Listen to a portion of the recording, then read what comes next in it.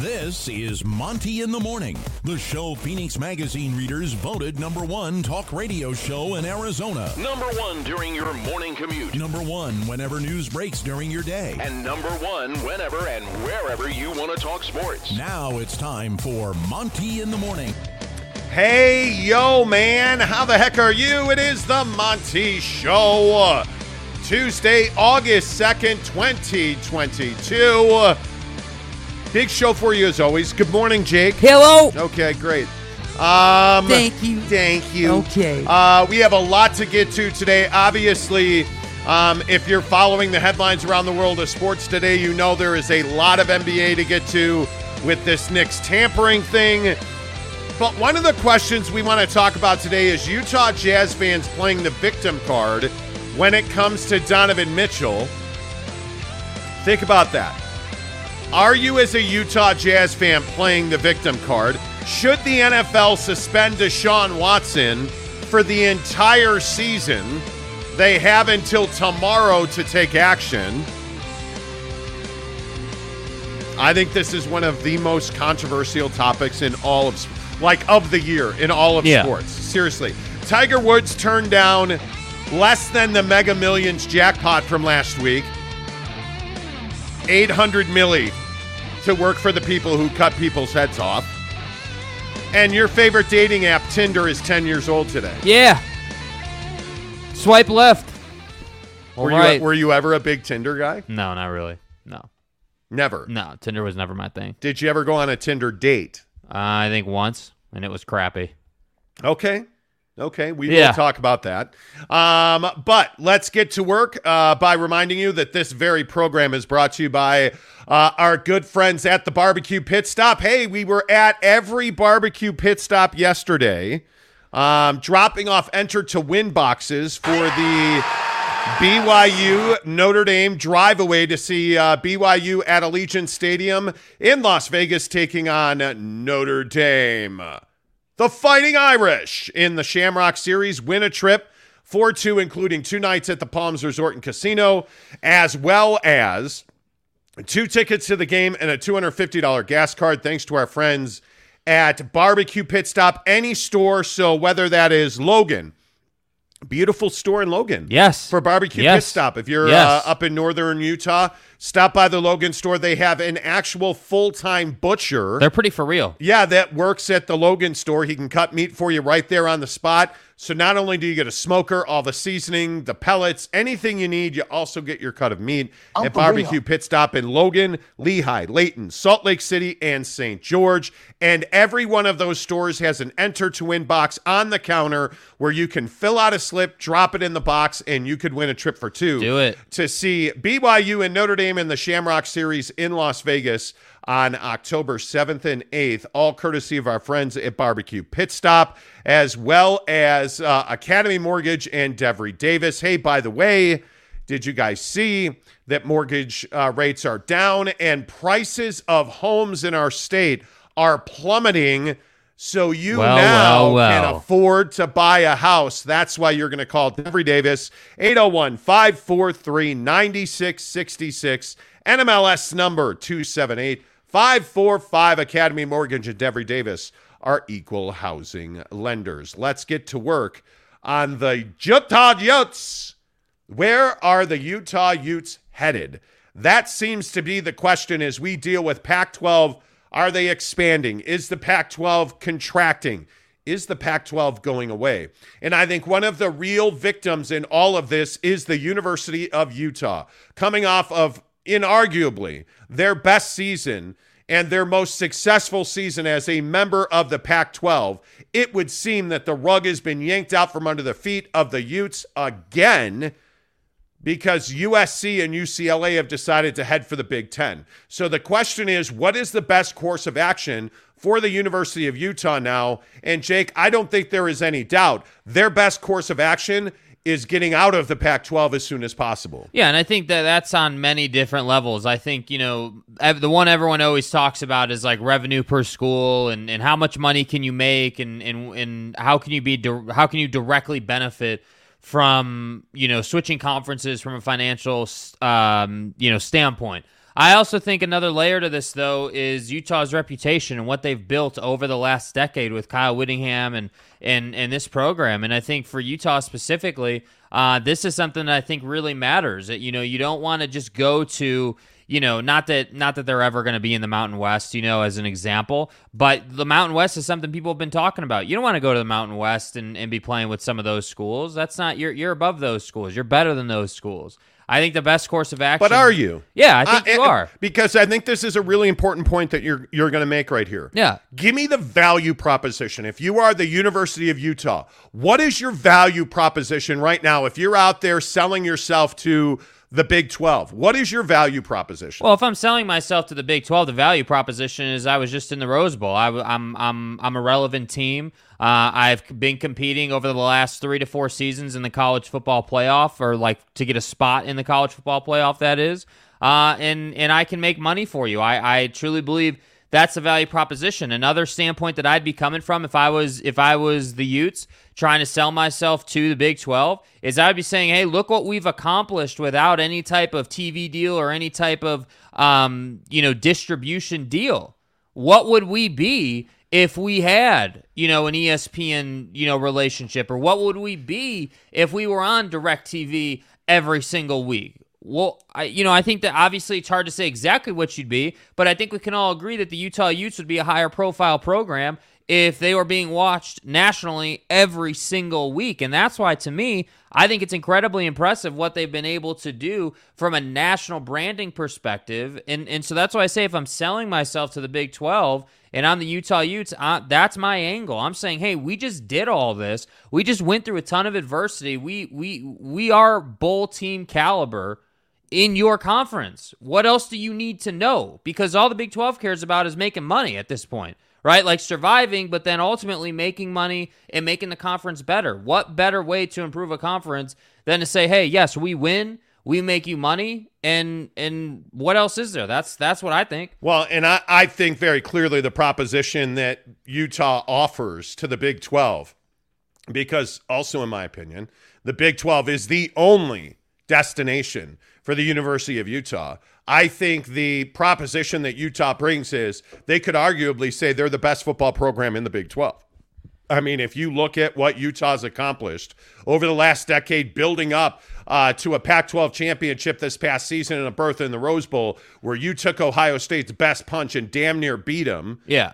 My argument would be, hey, we're one of the best football programs in the country. We have one of the best football coaches in the country. We put guys in the NFL. I think if you put Utah in the Big 12 right now, they can compete at the top of that conference. All gas, no break. Well, yeah, there's no ramp-up period, which, by the way, if you're a Big 12 member, maybe that's not exactly what you're looking for. Yeah. Right? Maybe you don't want, hey, those Pac-12 a-holes to come in here and run our conference. Well, if you bring Utah in, I think there's a real good chance that Utah is one of those teams that comes in and runs your conference. So I don't know that that's a good thing or a bad thing or otherwise, but I also think the Florida game is a huge game for Utah. Yes. And I know that we're a month away from that or whatever it is now, but if you're the Utah Utes, you have to run the table. You have to be impressive. You are no different than where BYU was a year ago. You are no different than where BYU's been for that same decade that you were enjoying lackluster income in the Pac-12 and BYU was fighting for legitimacy. That's kind of where you're at right now. And if I am Kyle Whittingham in the Utah football program, I am doing everything that I can do to prove my point that you are the best, most desirable team in the Pac-12. Whether you are or not is almost insignificant. You have to make the case that you are, and I think part of your brand is, hey, look what we just did last season. Because Utah had its best season in the Pac-12. That's not even a conversation point. Yeah.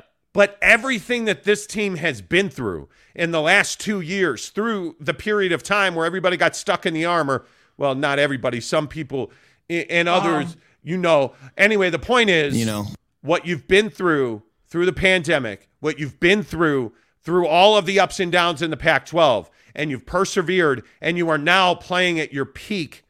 I think you have to make that case right now because I think that Utah is a great program and they deserve Big 12 football. That's where they belong. And I think for the Big 12, the other consideration is you're trying to compete with these other conferences. Like, you're trying to compete with the Big Ten. You obviously, and it's a farther stretch, but you'd want to compete with the SEC. Now, you're not there yet. Obviously, the SEC is the best conference in the country. Nobody doubts that. That's not even in dispute. But I think if you're the Big 12, you're looking at this and you're saying, okay, Utah just competed with Ohio State to Ohio State's limit. Like Utah's a good program. Now, they may not get the national recognition that an Oregon does because Utah doesn't have Phil Knight. Utah doesn't have the Nike money, the Phil Knight connection. So that helps Oregon a lot. But I just think that there's this dynamic at play for Utah where if they had a distribution deal, if more people on the East Coast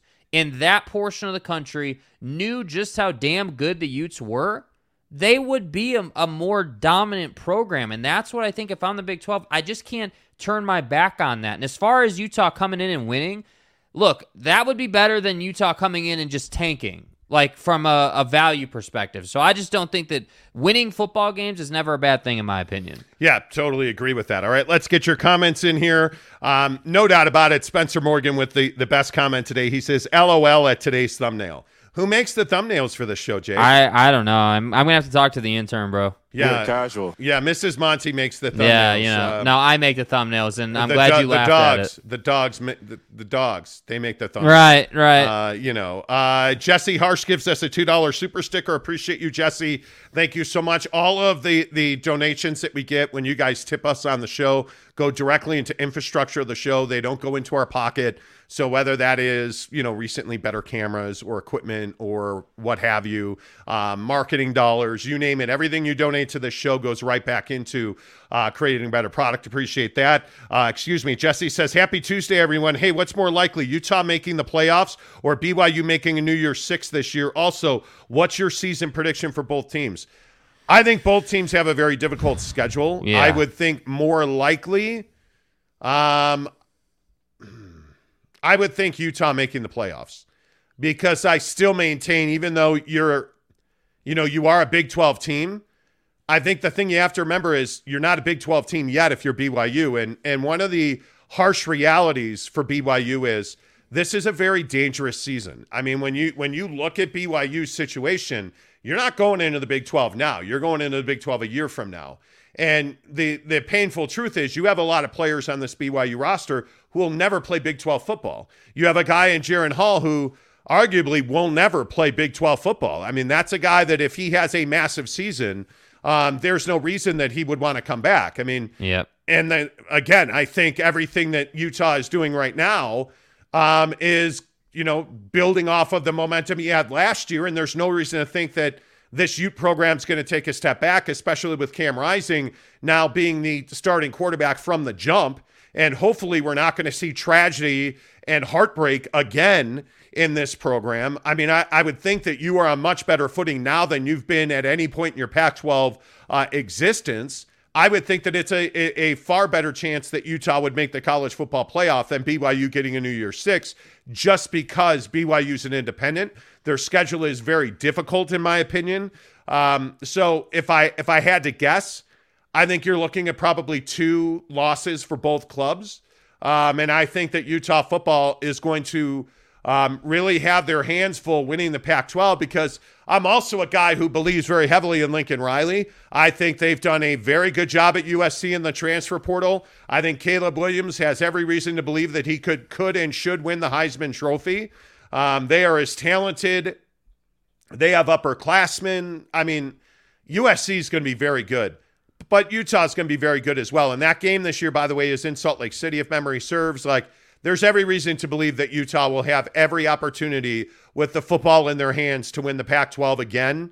And I think there's a likelihood that happens. And I think they take another step forward. And I think they do wind up in the college football playoff. Yeah, no, I completely agree. 100%. I would agree with that sentiment. The only other thing I would say is that I think Utah has better staying power from the injury standpoint. I think that Utah can withstand injuries a little bit better than BYU can. I think we saw that last year with Jaron going out. I think that really hurt BYU, and I think that, not that Utah has some quarterback farm up on the hill there, but I think that Utah just has more what I like to call staying power, the ability to just get through a couple of games here and there if Cam were to miss time or whatever, And so for me, I think it's definitely more likely that Utah makes the playoff than BYU getting to New Year's Six. Yeah, and I don't think that's a slight or a knock. No, not at all. I just think that's where the programs are at right now. But I do agree that BYU season is hugely important. I mean, the last thing you want, and it's so funny how this dynamic is playing out, but the last thing you want for BYU and really for Utah in the same breath is to have some crap season. You can't afford that right now. That's not an option for either program. So, no, it's not. And I think it is... What's the right way to say it? I think it is very difficult if you are Utah to enjoy what you had last year. It's unfortunately very difficult. One, I mean, the Pac-12 is not a deep conference, but you certainly have competition. There is no doubt about that. So it's never, you can't just say, okay, well, we won last year, let's have an off year. Like, that's not possible. Two, you open up with Florida, which is an absolute ball buster of a game. Three, you're fighting for survival right now. I mean, if you are Utah, and I think this is a really important point. If you are Utah, you can't overvalue yourself. It's not possible.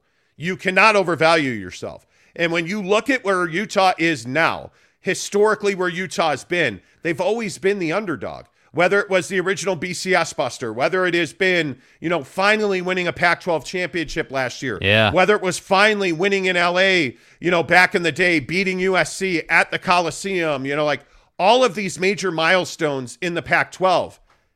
And now it kind of feels like you fought all the way up the hill just to get, donkey stomp back down to the bottom. Yeah. And now you got to fight again out of the darkness. And it just continues. Whether it is all the tragedy, the Jordan situation, the passing of two players, like just all of this nonsense and pain and ridiculousness that's going on at the conference level, you cannot possibly oversell yourself. Get out and market yourself. And I think Harlan's doing that. I know that they have had conversations with the Big 12, but keep your foot on the gas. Win games, lobby the Big 12 hard, and get out of the Pac-12 while you can. Because I got news for you. The Pac-12 is dying. There is no saving grace. Right now, you are relying and hoping on UCLA to stay in the conference. Facts. That's what you're hanging on to. Your lifeline is that maybe you can change UCLA's mind. That's your lifeline. That's not a lifeline. You're dead in the water. It's over, man. They have got to, in my opinion, Jake, pull the ripcord on the Pac-12 because there is no win. Yeah, and I think that, and this is kind of what we talked about yesterday, but I think that, George Klafkoff did a great job of painting this like positive, like, hey, we're some great conference. We have all this value. We win multiple championships every year in badminton. Like, come on, dude. Like, the problem is that you don't make football programs money. That's the problem. You have done a poor job of distributing your product. And I think, yeah, you're in a bad spot. I think that if I'm Utah, yeah, I am trying to jump. I am trying to say, okay, yep, we need to get to the Big 12 as soon as possible because we're probably not Big 10 quality right now. But that's not going to happen for us, and we're definitely not SEC quality at this point. So the Big 12 is our Noah's Ark, if you will. It is our boat. It is our saving grace. It is our lifeline. It is where we need to go. And so that's why I say, whether you want to look at BYU or you want to look at Utah, that the schedule this year is hugely important. And yes, Florida is a ball breaker. Yes, it is. But also, and I'm a big believer in this, when you have tough times, like, yes, they are tough times, but they're also opportunities. What happens if you roll out and you beat Florida and then you're, 5-0 when you get through the first 5 weeks of the season? Like, who the hell knows, man? Like, that's the kind of opportunity you have right now. I think when you look at this conference and you look at their schedule, yeah. This is Utah's schedule, as I have Phil Steele's Bible. Phil Steele! Which you still don't have a copy of. Well, you have a copy, and that's what matters. You understand that this is Phil Steele's 2022 college football preview. right? Cocaine's a hell of a drug. And you don't have one. I know you love that thing. So you essentially have no balls. Right. Okay. Well, hey, it is what it is, man. From the Bible. No, their schedule is at Florida September 3rd, 1 month from tomorrow. Right. Home for Southern Utah, home for San Diego State. Wales Regina is a huge game this year. Tell me San Diego State doesn't have something to prove. I'm for real. You're at Arizona State, Oregon State at home, at UCLA. Tell me UCLA doesn't have something to prove. Yep. Tell me UCLA doesn't have October 8th scheduled on their calendar. When the Pac-12 champion, Utah Utes come to the Rose Bowl. Yeah, they got that circled on the calendar. Then you come home October 15th for USC before your bye week. And then you are at Washington State coming off of a bye. Then you are home for Arizona and Stanford, at Oregon and at Colorado to end the season. You see what I mean? I mean, like yes, that is a difficult schedule, but at the same time, you have opportunity. I think that's an incredibly difficult schedule. And I think it's an incredibly important year for the Pac-12. I think it's an incredibly important year for Utah. It truly is. Greg Hawkins, good morning to you, friend. He says it would help Utah's case a lot if they won another Pac-12 championship within the next 2 years. We can't grow our market substantially being out west, but we can make ourselves an attractive grab. I totally agree. Yeah. Totally agree. Wow. Wowzer. Look at Greasy Hands Auto Sean Butterfield with a $49.99 super sticker. Okay. Wow. Okay. And I think you also said earlier, Sean, he said, listen to Monty and Jake speak the truth while installing a lift on a Gladiator. Okay. Doesn't get better than that. As a BYU fan, I want Utah to land on their feet. Okay, quick sidebar, just because I really appreciate you. Do you like Gladiators or Wranglers better? What's your preference? And what shop do you work at? Yeah. What shop do you work at, Sean? Because we have a lot of Jeep friends. We're building a Jeep. So where do you work at? Let's toss you some business, my friend. Already read that one. Compass says Minnesota. I don't know. I don't know what that means. I ain't got Kurt no Myers idea. says morning, gentlemen. Let's see. Reese Relentless says rise and shine, boys. Kurt Myers says Dick Harmon really hurt Utah with his interview on Sports 365 podcast. BYU fans want Utah in the Big 12. I think they do. Yeah. I didn't see Dick Harmon on 365. So give me some details on that. Caleb says announced on to the Heat, Mont. Don't think that's happening.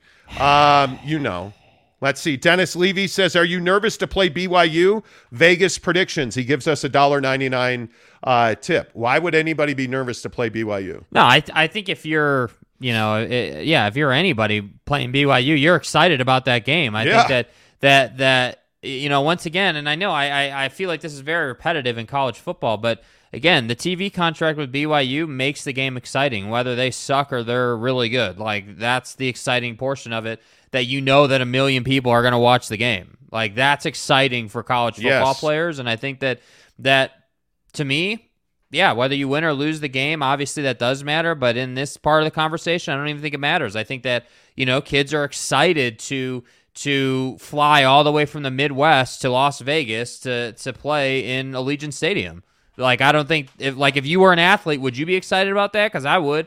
I'd be really excited about that. Now, if I'm at Notre Dame and I get to play in that stadium, several times a year, and then I get to go to Allegiant, that's a hell of a year, man. That is absolutely a hell of a year. And I think that, Notre Dame has obviously every single year has a lot to prove, being an independent and trying to be in the college football playoff every year. So that's why I say, again, I know we have two camps here, like the pro BYU and the anti BYU, and all I'm going to say is they just make you money, and for that reason alone, you like them. BYU's schedule. Who's got a more difficult schedule, Utah or BYU? At USF, September 3rd.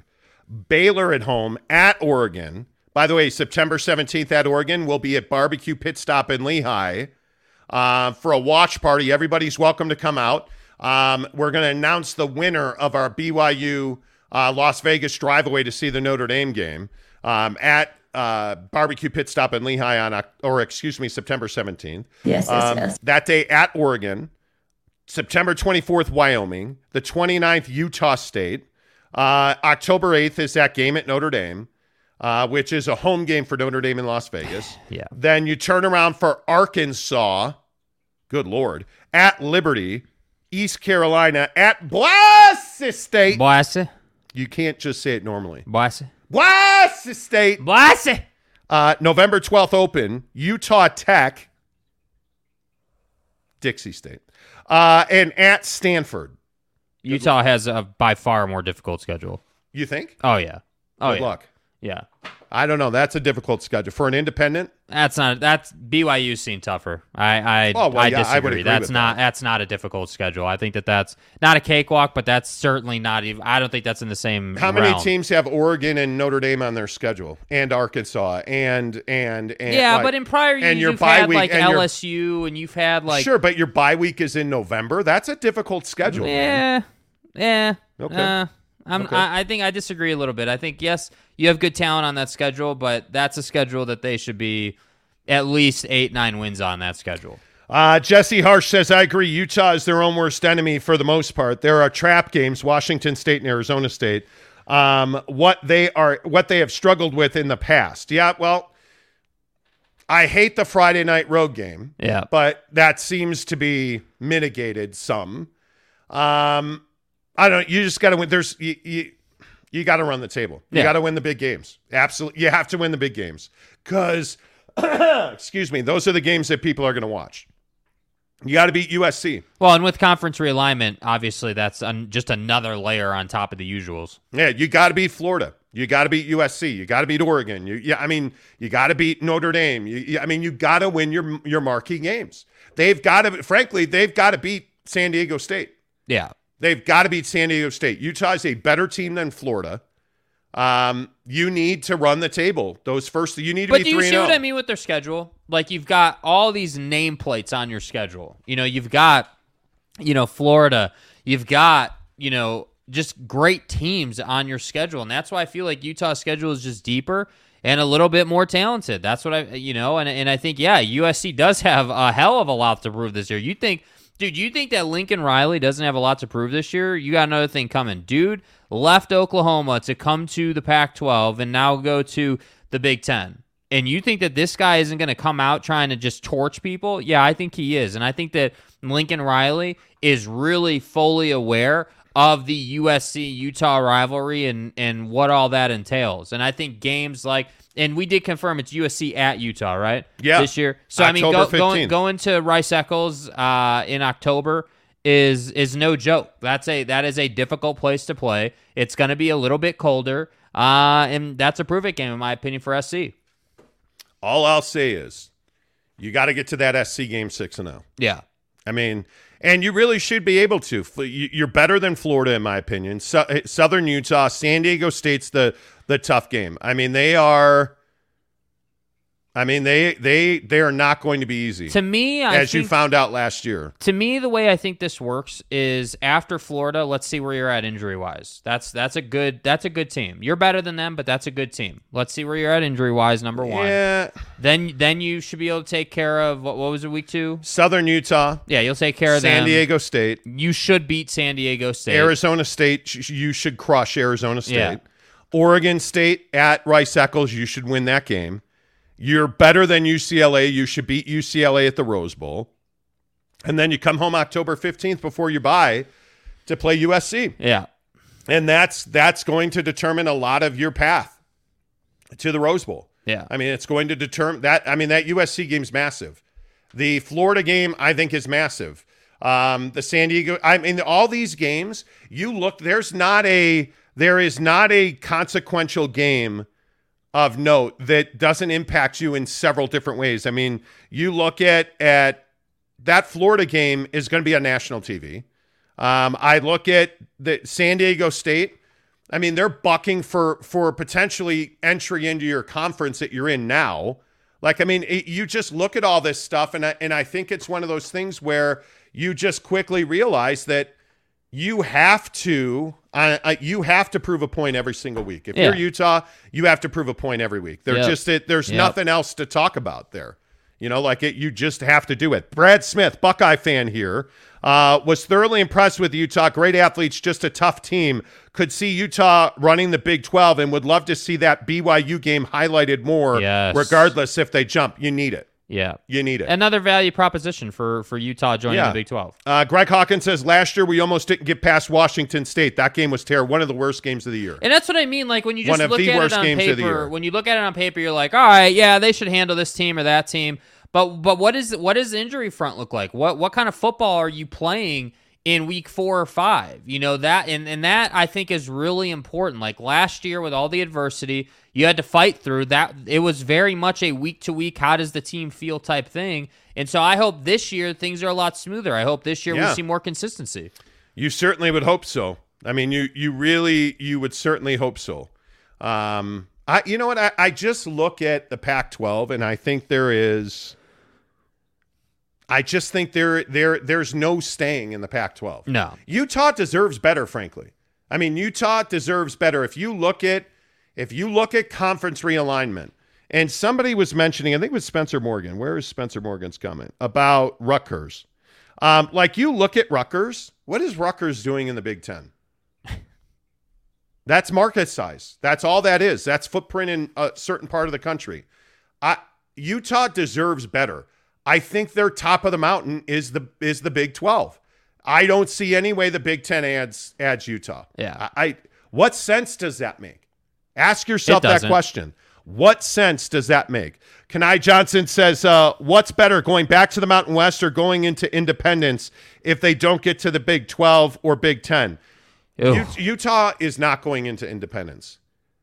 It is, in my opinion, what I think will happen is Utah will get to the Big 12, because I don't see a way that teams are going to stay in the Pac-12. What is the best potential outcome if you stay in the Pac-12?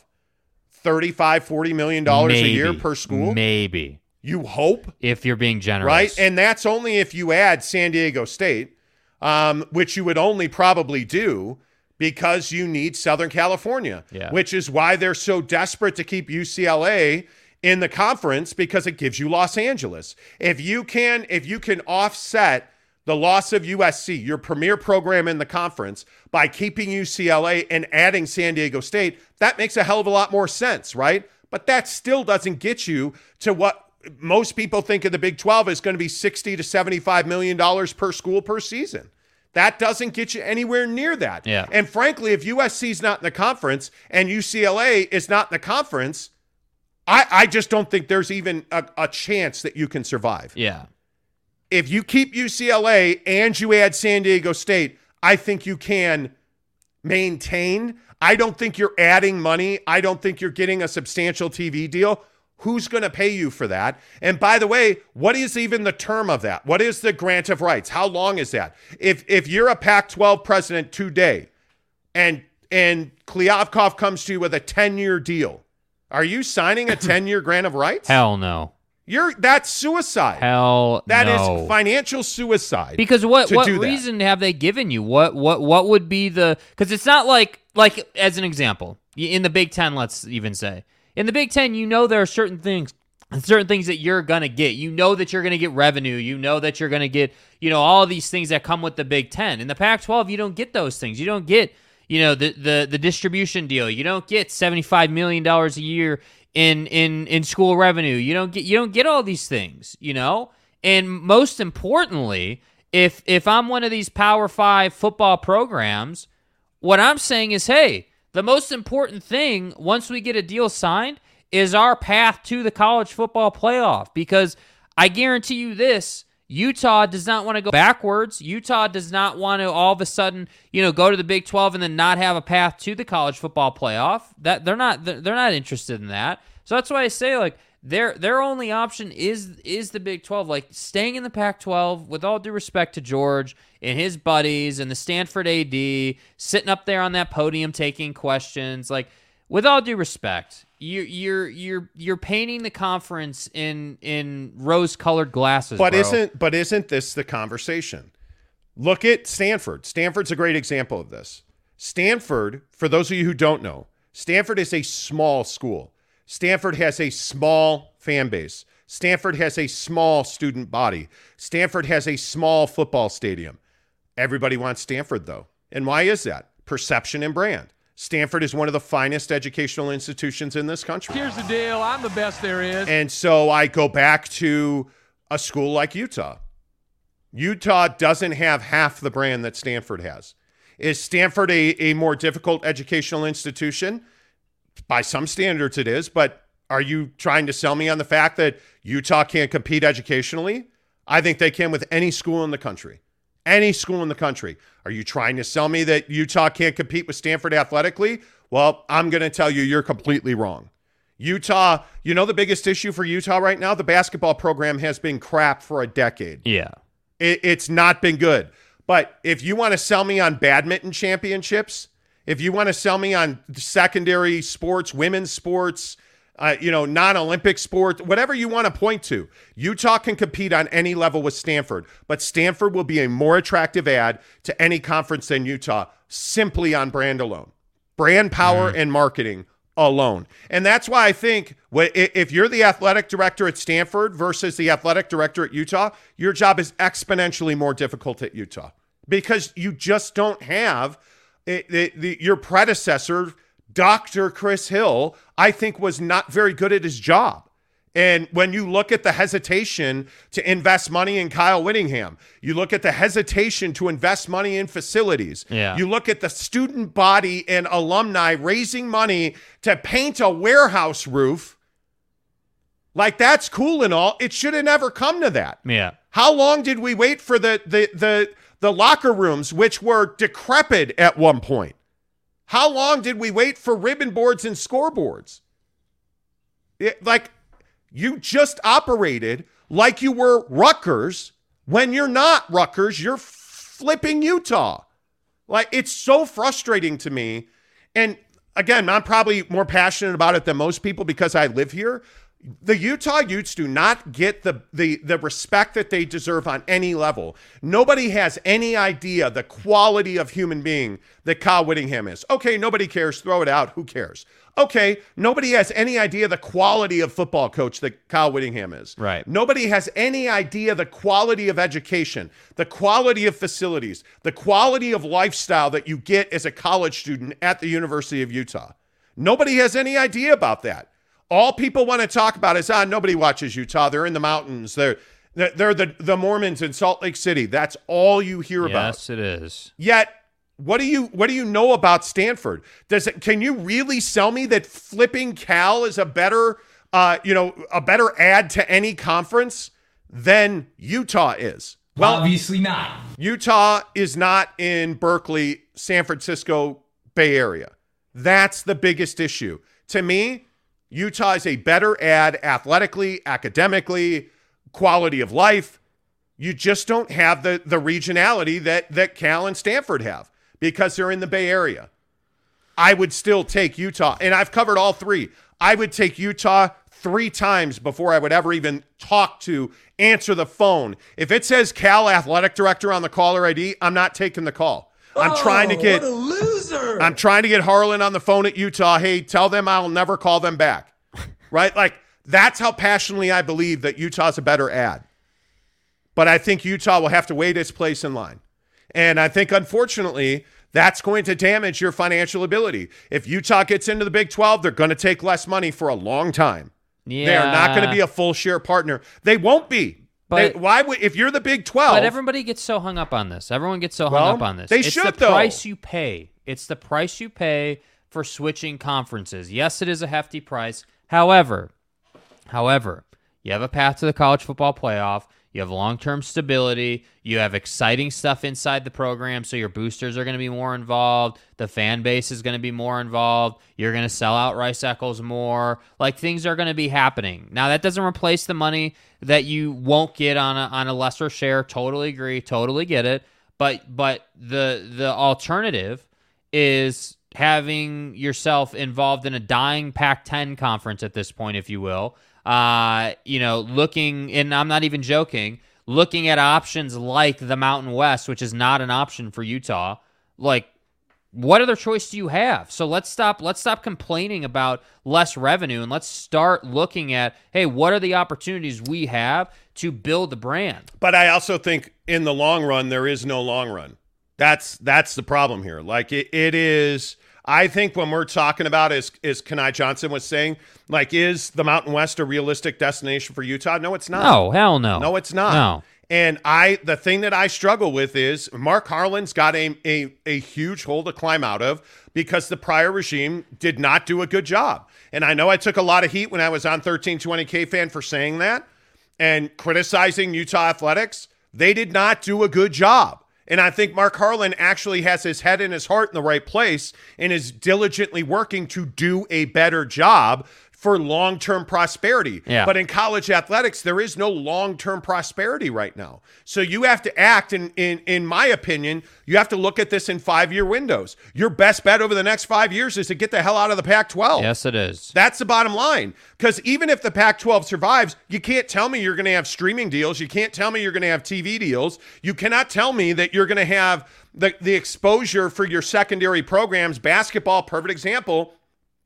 Do you want to play Kansas twice a year, or do you want to play Arizona State twice a year in basketball? Nobody knows that Arizona State has a basketball program. Nobody cares about Cal basketball. Nobody cares about Oregon State, Washington State basketball. Bro, the biggest thing for Arizona State basketball in the last 5 years was Remy Martin transferring. I'm fired up about Where did this, he transfer to? I'm pretty sure, and I can verify. I want to say Kansas. I'm pretty sure he transferred to Kansas. This ain't even a conversation. If you are Utah, there's every reason to go to the Big 12. And every he reason. will every single time. Greg Hawkins says Mark Harlan seems much more committed to getting Utah athletics to a high level. Chris Hill did some good things, though. At least he made the McBride, Urban Witt, Majerus hires. Well, but did he how do I phrase this? Did Dr. Chris Hill prick? Did he support? I am no Chris Hill fan at all. Chris Hill and I had one conversation, and I swore to myself after that conversation I would never speak to him again, and I didn't. And I am just not a Chris Hill fan. But look, hiring people and hiring names, to Greg's point, yeah, sure, those are nice moves, but respectfully, we're way above that right now in this conversation. But no, we're not, though, with all due respect. What did he do to support Kyle Whittingham? Nothing. And if you look at it, what did he do after Rick Majerus to support the basketball program? What did you do facilities-wise to help those guys recruit? What did you do training table-wise? What did you do equipment-wise? What did you do ribbon board-wise? You didn't do anything. You were taking money out, not putting money in. And that, to me, is why Utah is where they are. It should have, and I'll give Kyle Gunther all the credit in the world for this, it should not have taken that long to get Utah even to the mid-pack of the Pac-12. And Gunther used to say that all the time. That program should have grown more quickly. And all the talk about Kyle Whittingham, and I was in this boat as well, about firing Kyle Whittingham midway through was a huge mistake. But why did we have those conversations? Because Chris Hill did his best to damage that program by not doing his best to improve it. That's the bottom line. All right, I feel better now. Good. Zachary Thornton says, eat donuts. Oh, look, BYU 4-1 against Texas. I don't know what you mean. What am I missing? Scott Manfield says 6A can't work. Lone Peak basketball would embarrass the Utes. Stop. Oh, okay, here we go. And Donut says, oh, look, Boise State is 8-4 versus BYU since 2004. What's the point of that? Who cares? Yeah, who cares? Spencer Morgan says, definitely not preferable to the Big 12, but with the wider playoff field we see in basketball, teams like Gonzaga having been able to build elite programs from a nothing conference.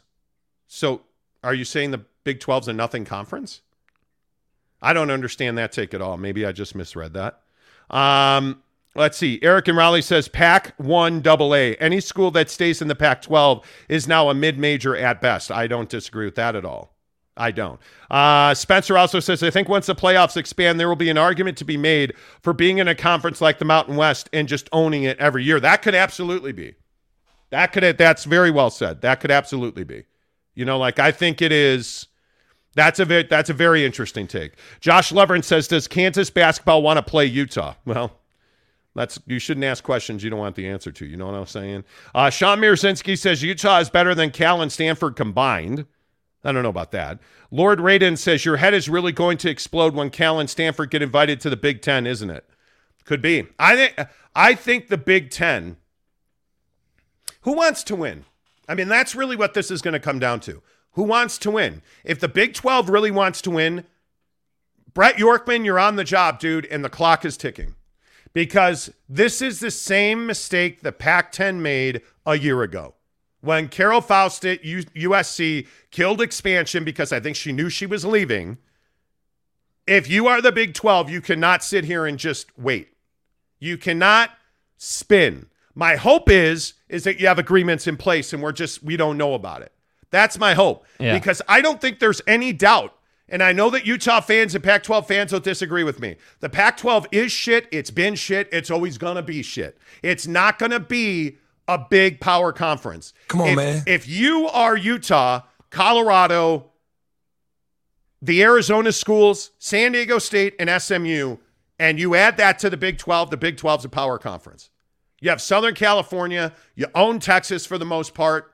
You can recruit that entire state now. And I know SMU, that little school, well, they're a great institution that makes fabulous lawyers, and they give you the entire Dallas TV market. And please don't roll up into the crib and say, oh, well, you've got Fort Worth. Dallas and Fort Worth are two different markets. They're different markets. And SMU is valuable.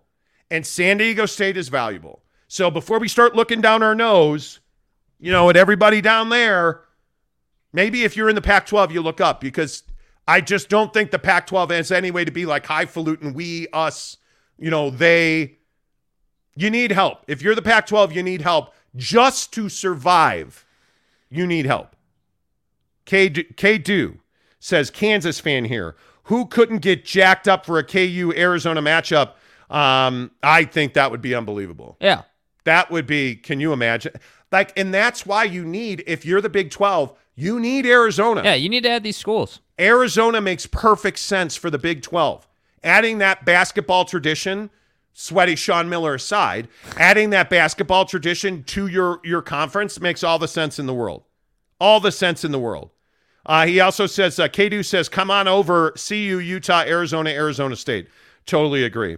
Steve Peterson says, would they actually expand the playoffs to where they would allow a G5 school in? I don't believe they would expand to G5. They just expand to allow more P5s to keep the money in P5s. Well, I mean, I don't know, man. Look at Boise. Boise's interesting. Boise's tiny. Boise is tiny. Does the Big 12 have any interest in Boise State? I don't think they do. No. I really don't. I think if you're Boise State, you have to hope it's not a seizure. I just can't. Right. You just don't want to say it the right way. If you're Boise State, I just think you have to hope that you get into the Pac-12. Because I think you're a small school, period. And I think that's the way you're viewed.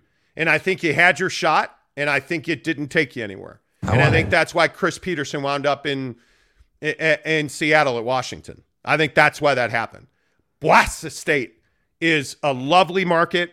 It's way overinflated real estate wise, but they have passionate fans, a great town to do business in. Yeah. I just don't think you ever wind up in a Power 5. Could be wrong. Could absolutely be wrong. Maybe I just don't know what I'm talking about. Day Old Donuts. Wow, Day Old Donuts, where you been? Dale. Let's go. LOL, Monty taking dumps on the Pac-12 today.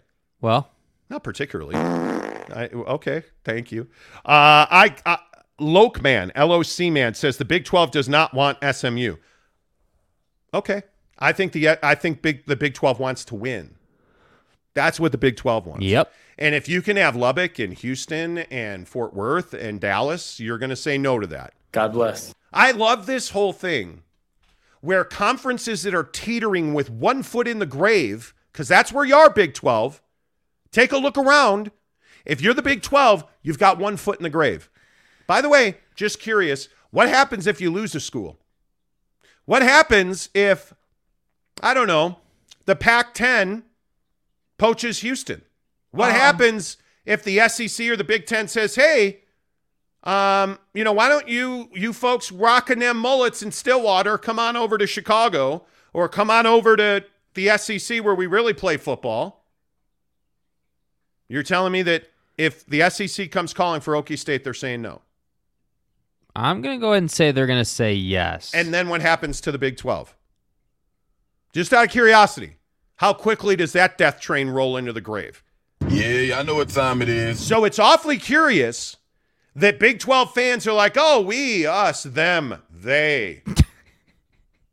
What do you mean they? You're no better than the Pac-12 right now. Are you out of your goddamn mind? One of you guys are like a couple of snipers playing Call of Duty. Right. Right? Like each of you is looking for the glitch so you can walk above the map and pop the other guy with a headshot. I saw it. Right? But neither one of you can shoot for shit. Like you're missing. Right? Like I'm just waiting for somebody, the Pac-12 or the Big 12, to actually play big boy politics and win the whole thing. Right. Because that's what's going to happen. I wish people understood. In the Big 12, you're no better. You're not us and they. You're us as in the Big 12 and the Pac-12. Because you're not playing for anything of note. So you won the Pac-12 championship last year, and that got you what? That got you beat by Ohio State, who everybody thinks is a better program. By the way, again, look at the year Baylor had last year. Right. They got you what? Look, Oklahoma. Everybody thinks the Big 12 is Oklahoma and Texas. By the way, they're not in the Big 12 anymore. Right? Like it's not us versus they. It's us versus us. Because those memes where it's me to me and it's Kermit looking at Kermit? Or it's the hooded Kermit versus the regular Kermit. That's you in the Pac-12, Big 12. That's you guys looking at each other. It drives me crazy. Like, who do you think you are? Like, do you know who you do you know who you are? Like, what are you doing? What are you doing? If you're the Big 12, you're adding BYU, you're adding Cincinnati, you're adding Houston, you're adding the state of Florida to the conference. Right. And you're just chilling. Oh, Brett Yorkman starts on August 1st. We're coming to mess this up, yo. Don't you know who I am? Well, guess what? It's August 2nd, and what did you do? You still haven't done anything. The Big 12 needs to act. Yeah. The Pac-12 is dead. Kill them. Like they're laying there. They're literally waiting for somebody to run up and hit them with a stem pen. A stem pen. Isn't that what the cool kids call it? Where's the Italian? Where you drop in with the parachutes and stuff? Yeah. I can't remember the name of that game ever. Call of Duty Warzone? Warzone. Yeah. Or whatever the other one was that we used to play all the time. What's the other game where you drop? Oh, Fortnite. Fortnite, thank you. I'm a terrible person. Anyway, Fortnite. Like you're like the Pac-12 just got shot in Fortnite and he's waiting for somebody to come save him. And as you can see, there's not much hope for you left. What are you doing? Anyway, I'll stop. I've probably gone too far at this point. Greg Hawkins says, I hate USC. Yes, don't we all? Logan Street says, like I said, not likely, but the only way the conferences stay long-term. Hello?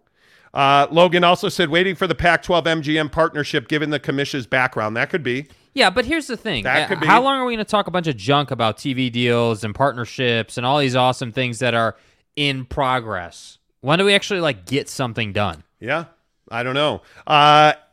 And donuts. I don't. Why do we have so many donut references on the show? Now I want a donut. I'm fat. And Donuts says, losing Texas and Okie is much more of a hit than SC and UCLA. Fact. Well, I guess, but who's in a better position to survive, the Big 12 or the Pac-12? I'm serious. The Pac-12 doesn't have a foot in the grave. Their coffin's in the grave. It's shut, and people are throwing shovels of dirt on it. You're dead.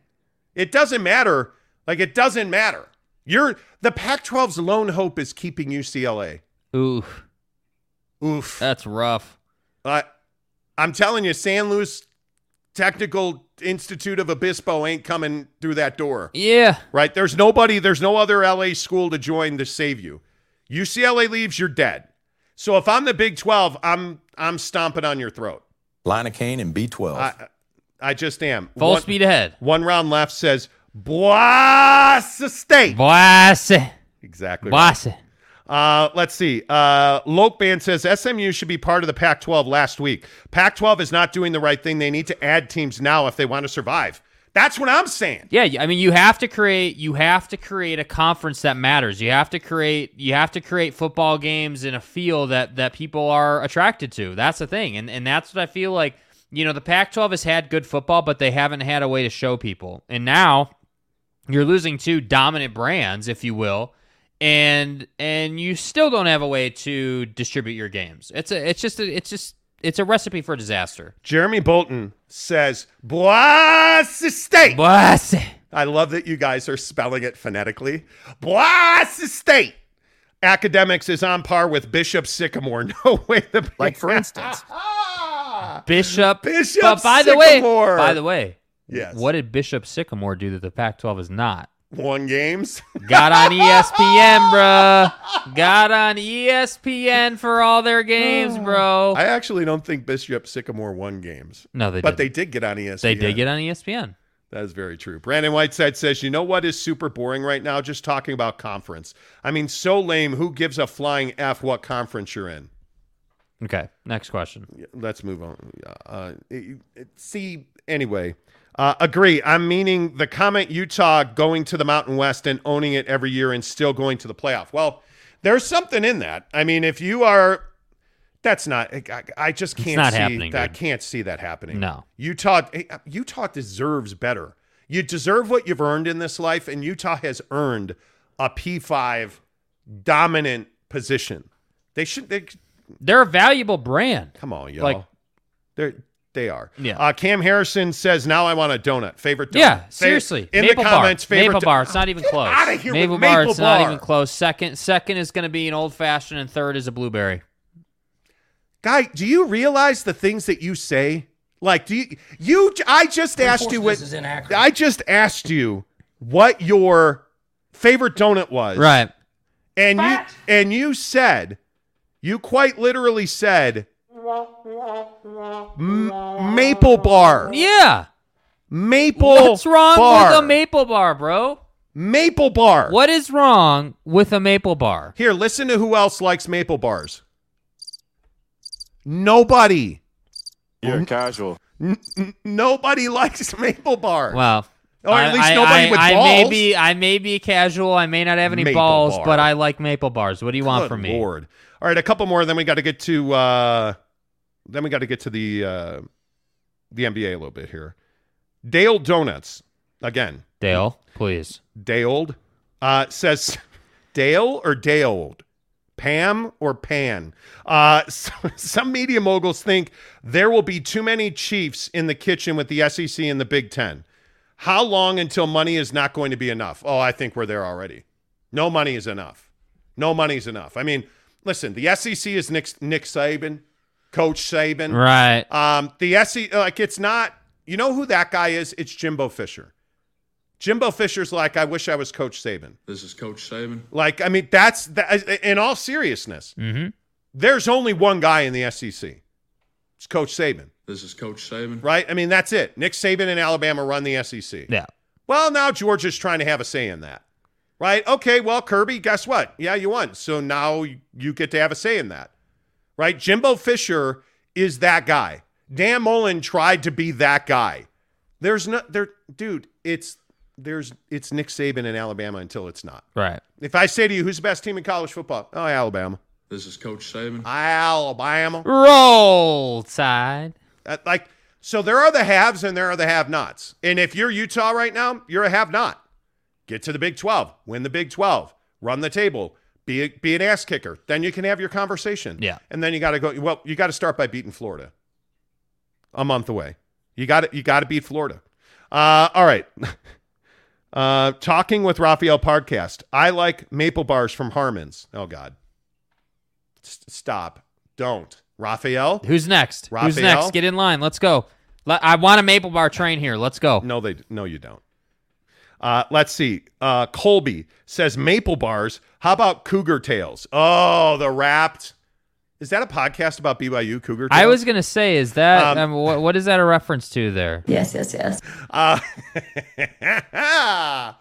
Zach Wilson, everybody. Cougar Tales are amazing. They're like twisted, the chocolate and cake donut sugar thing. I like it. Lokeman says they still make maple bars. Yes, dude. He says they're good, though. Come on. Jim Yates says, I'd rather go independent than the Mountain West. Yes. John Jackson says, maple bars, I think my grandparents like those. That's offensive, bro. Well, that's what I'm saying. Giggity says Zach Wilson's all about those Cougar Tales. Mm-hmm. Exactly. Josh Lover, maple bars with bacon on top. Oh. Yes. See, but that's like a bacon donut. Oh, so now you're okay with maple bars. Right, because it's not a maple bar. It's a bacon donut. No, it's a maple bar with bacon on it. No, it's a bacon donut. You have to say that you like maple bars now. No. What do I like? I like pancakes with bacon and syrup. That's what that is. It's a pancake with bacon and syrup. I know food. I'm fat. Robert Lambert says liking maple bars is at least a little bit pervy. Thank you. Here, little Jimmy. Hey, Jimmy. You want to try my maple bar? There's something wrong with you. Bro, just because I like a donut. Yes, that's correct. Kurt Meyer says West Virginia is the most disgruntled school from the Big 12, and they're crying to get out because they don't want to have teams in the conference in the East. Yeah, well, that was a cash grab. You know what I'm saying? And Donuts says networks are doing a preemptiness. Okay. Dale Donut says, I believe Cougar Tail is a maple bar. No, Cougar Tail is not a maple bar. Yeah, it is. No. Stop it. Steve Peterson says soaking Cougar Tails. Take it easy. Kenai Johnson says, are we really having a donut I guess so, yeah. Kenai Johnson says glazed donut cut in half with sausage patty. Friends egg and fried egg and hash brown, melted cheese and bacon. Don't kick it till you try it. Love it. Man. Love it. Giggity says Cougar Tails are diabetes sticks at BYU games. Yeah, pretty much. Diabetes sticks. Well, you can't eat the sugar. You just can't eat the sugar. Right. You can't. By the way, Logan, Utah needs a Chipotle. And a Jack in the Box. How is there not a Chipotle in Logan? I don't know. Maybe we just missed it. I have no idea. They have more manure than they have Chipotle. Manure. And Donut says networks are doing preemptive strike. Streaming is coming. I hope so. John Jackson says, I love Food Wars on the show. Yeah. Well, today is National Ice Cream Sandwich Day. It is. Ice Cream Sando. Today is also National Why Are You Victims as a Utah Jazz fan. Which is interesting to me because I think this conversation about Donovan Mitchell, I'm so burned out on, well, he's leaving anyway. We should trade him. Can we get Poughkeepsie on the phone? Like, why are Utah Jazz fans so convinced that Donovan Mitchell wants to leave Utah? What is it? Like, where's the evidence? And I keep asking this question when we talk NBA and we talk Utah Jazz, like this Knicks trade, and where's the evidence that Donovan Mitchell wants out of Utah? Where's the evidence that Donovan Mitchell has ever demanded a trade? Where's the evidence that Donovan Mitchell has ever said, I want to leave Salt Lake City? Yeah. Where is that? Because we have talked to our Jazz sources for months on this. And we have been told repeatedly, Donovan Mitchell has never communicated to the Jazz he'd like to be traded. Are we clear on that? Donovan Mitchell has never communicated to the Jazz that he doesn't want to be here. Yet Jazz fans are convinced he's demanded a trade. He wants to be a Knick, that he wants to leave Utah. And I don't understand this victimhood mentality. Now, if you're going to tell me you're scarred from Gordon Hayward was a free agent. And Dennis Lindsey allowed him in restricted free agency to go out and kiss other women. And he fell in love. And ultimately, it was with a broken ankle in the Boston Celtics. I want more. But is that Gordon's fault or is that Dennis Lindsey's fault? And why do you boo Gordon Hayward every time he comes back to town? Because you play the victim card. Donovan Mitchell is not the same as Gordon Hayward. Yeah. And it drives me crazy that Jazz fans are convinced he wants to leave. Yeah, I just don't think he's given us any reason to think he wants to leave. And I think that this whole thing about Don leaving, and like yesterday on Twitter, there was this whole storm of tweets about how, Don's playing at this Miami Pro-Am run, and the fans are like, Don to Miami, they're like chanting at him while he's at the free throw line, and Don smiles, and everyone's like, yeah, it's so terrible that we got to have a guy on our team that wants to leave. And it's like, because the guy smiled because people were chanting at him, he wants to leave. He never said he wanted to leave. He never said, he hasn't asked for a trade. He hasn't done really anything that would suggest he's unhappy or asking to leave. And that's why I think it's so fascinating.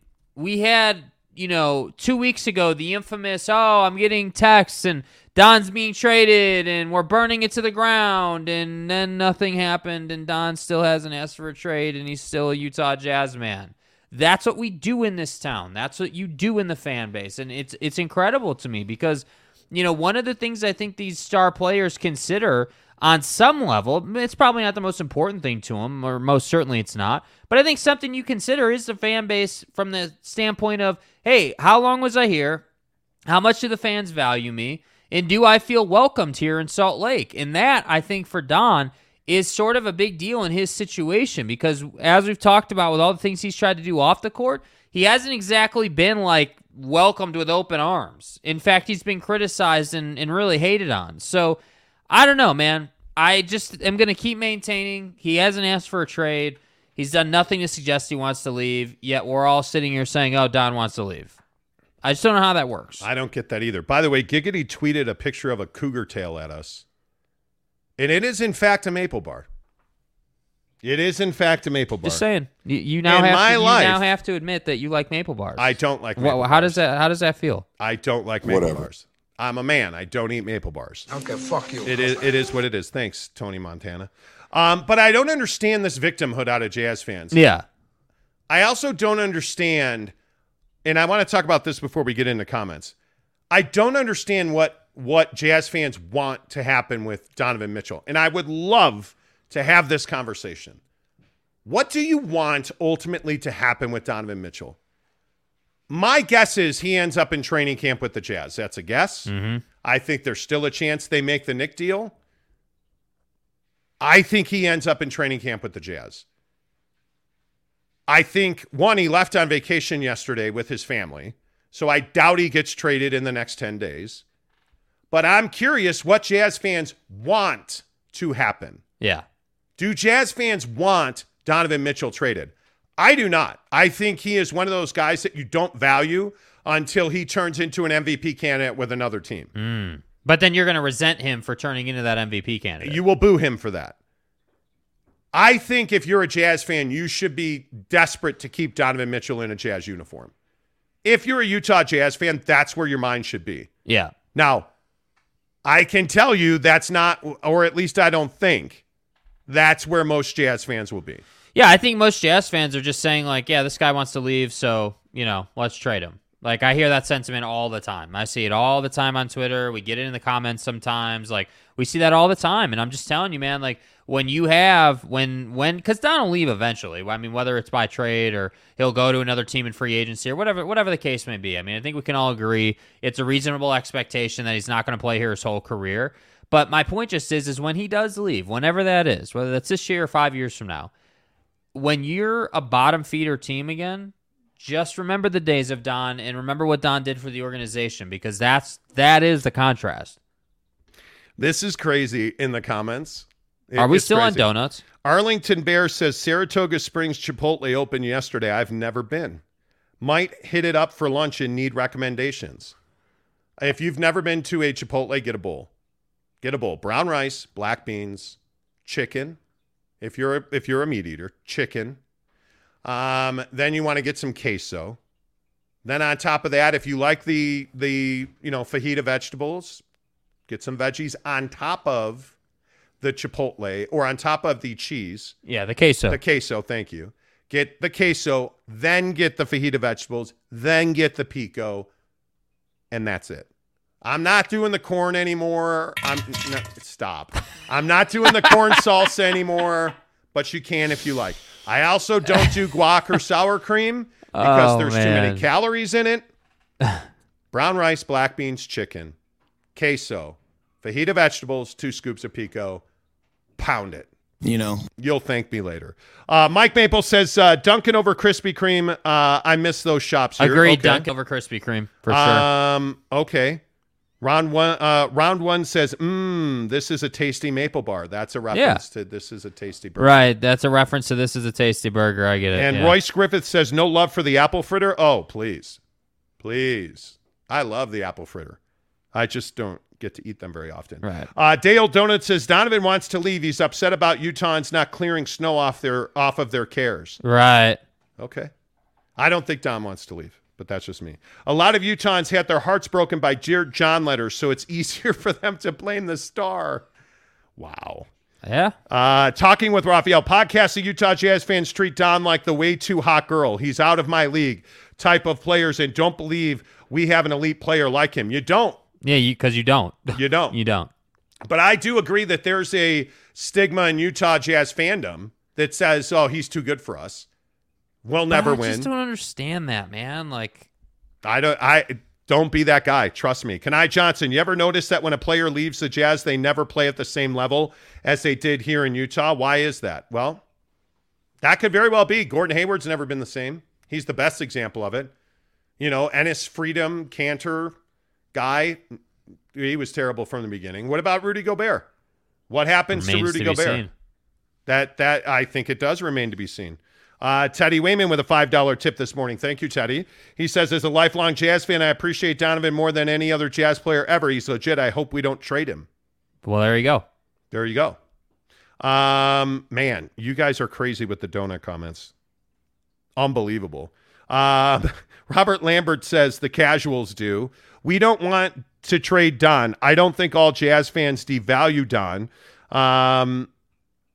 or are dumb enough to think he wants to leave, but the loud minority definitely do. I would agree with that. Giggity says, don't be afraid to ask for extra beans and rice. Absolutely, you should. And when they skimp on the chicken, say, hey, can I get a little more chicken, please? And they'll give it to you. Even if they have to roll their eyes and sigh about doing it. Yeah. Colby says, Don is maybe 2 on a championship team. Trade him while his stock is high. Okay, I can get down with that conversation. I can at least get down with that. Yeah. I wouldn't trade him, to be clear, but I can at least understand that. Lokeman says that you should get a bowl at Chipotle. Agreed. Okay. Dale Donut says Donovan Mitchell will leave once bacon goes missing on his maple bar. Yeah, I mean, obviously, Donovan Mitchell is a maple bar guy. I mean, there's no doubt about it. Okay. This is a tasty maple bar.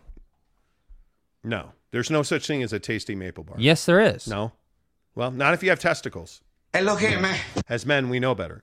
Steve Peterson says, I love that he is at least trying to bring a different point of view to the state. It's irrelevant if you think his point of view is right or wrong. It's just trying to get people to understand. Well, yeah. And I think it's really important that we as Utahns embrace outside perspective. I think we can be insular a little bit in this state. And I think that we don't always like the exchange of ideas. And I think it's really important to have an open exchange of ideas. Absolutely. I think that's huge. Utah Jizz says. Well, okay. Utah Jizz says Reams Texas-sized donuts. The real ones know. Who the f*** is that guy? Okay. What kind of name is that? Greg Hawkins says Parker Murray made a comment about the schedule. Parker Murray said it's crazy that you can say Utah's schedule is much more difficult than BYU's. The only potentially scary games are Florida, Oregon, and USC. If you're worried about San Diego State, then P12 is weaker than they thought. San Diego State might, I don't know, be good. They're a good team, bro. They are. Greg Hawkins said, hey, Parker, it's because BYU is playing literally 5 G5 teams in an FCS. Yeah. Could be. Could be. I mean, Anyway, Kenai Johnson says the Jazz fans that want Don traded are the same fans that are okay with making the playoffs. Just making the playoffs. I agree with that. Yeah. By the way, I also want to get to this Knicks thing. Are the Knicks in real trouble here? Because the NBA is investigating the Knicks for tampering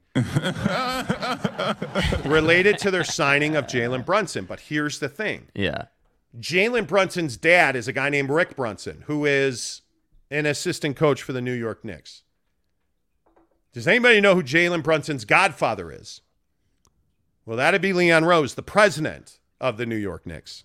Is he important at all? So the question is, we're all sitting around at Thanksgiving last year, and Leon won. He was able to break the wishbone, and he won the wishbone. And he said, Jalen, my wish is that you would come to the Knicks. Tampering! You can't. You're sitting around having dinner, talking about basketball. You and your son, are sitting at a ball game or hanging out, and you're talking about, hey, Dad, congratulations on your new job with the Knicks. Wouldn't it be great if you could coach me one day? Like, that's tampering? How are you going to prove tampering? Yeah. How are you going to prove tampering here? Now, I understand that Jalen Brunson signed with the Knicks before, when the clock is at exactly 12 midnight, before it was 12 midnight and 1 second, the ink was dry on the paper. Right. Okay, I totally get that. Yeah. They got the jump. He canceled meetings. Totally understand it. But if you're Jalen Brunson, are you signing anywhere else? Nah. You're probably not. Nope. Your dad works for the team. Your godfather's the president of the team.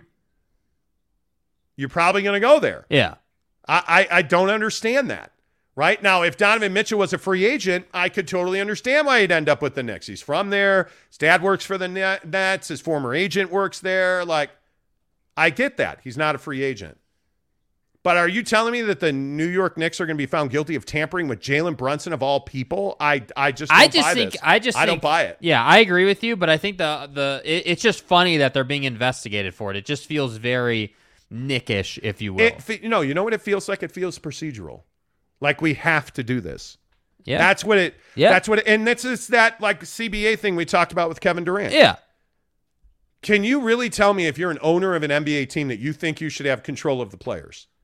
Yeah, I mean, I think that the owners just are tired of being screwed over. They're tired of signing Kevin and Kyrie and all these huge names in LeBron and all these huge names, only to have them leave. And I think what's so interesting to me is this is one of the things that I think LeBron has going for him. LeBron has never left early. LeBron has always fulfilled his commitment. He has always played out his contract years. And that's just the guy he's been. But I think you look at a lot of these other players, Kevin Durant, most notably, and I'm a Kevin Durant guy, but most notably Kevin Durant, he's someone who's guilty of leaving early. So that's why I say, can they really control players? Probably not.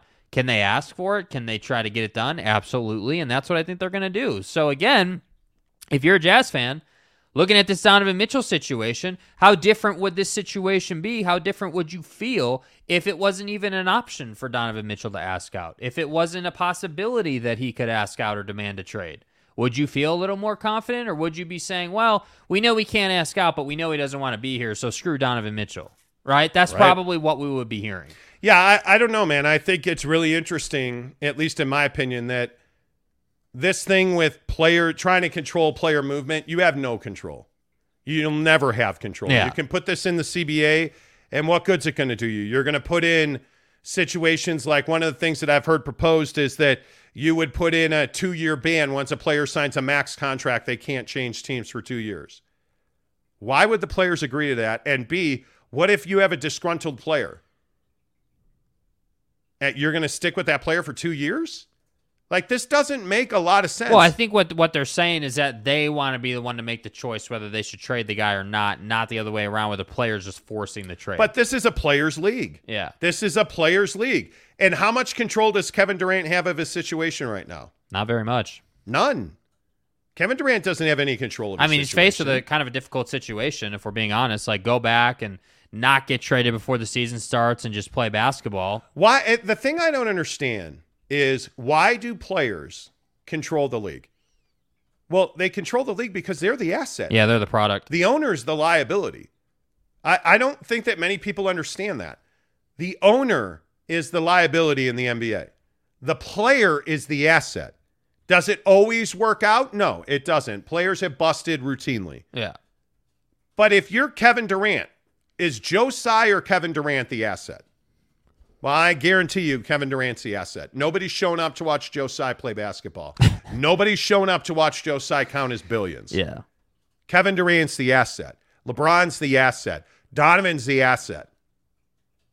It's just that simple. And the problem is, I think, perception versus reality here. As usual. As usual, you have billionaire owners who think they're the most important cog in the wheel.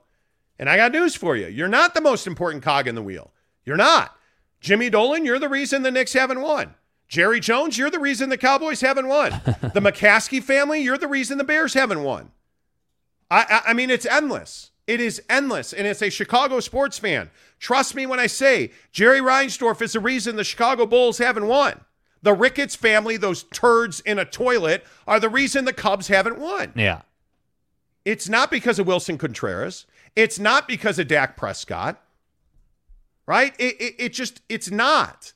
The players are the asset. The owners are usually the liability. And I think owners have a tough time coming around to that. Yeah. And I think it's funny, too, like, this concept I feel like applies to the Pac-12 conversation we were having, you know? Yes. George Kliavkoff thinks that the Pac-12 is just some ridiculously valuable conference and thinks that it's sliced bread. But what else would he say? Well, I agree. What else would he say? Totally agree with that. But there is a fine line that you can play. Like, I think it's totally acceptable for him to say something like, yeah, you know, there are things that we have to work on. We got to get better in these areas if we plan on surviving. But he didn't say that. Instead, what he said was, "Oh yeah, we're in great shape. We are moving forward and pressing ahead, even though we're probably not going to be here in 5 seasons." Like, yeah, you know, and that's what I feel like sometimes owners in the NBA kind of want. They want this dynamic where everything can always be positive and they can be in control and it's their league. And it's like, no, dude, it's not your league. You have the money. You bought a team.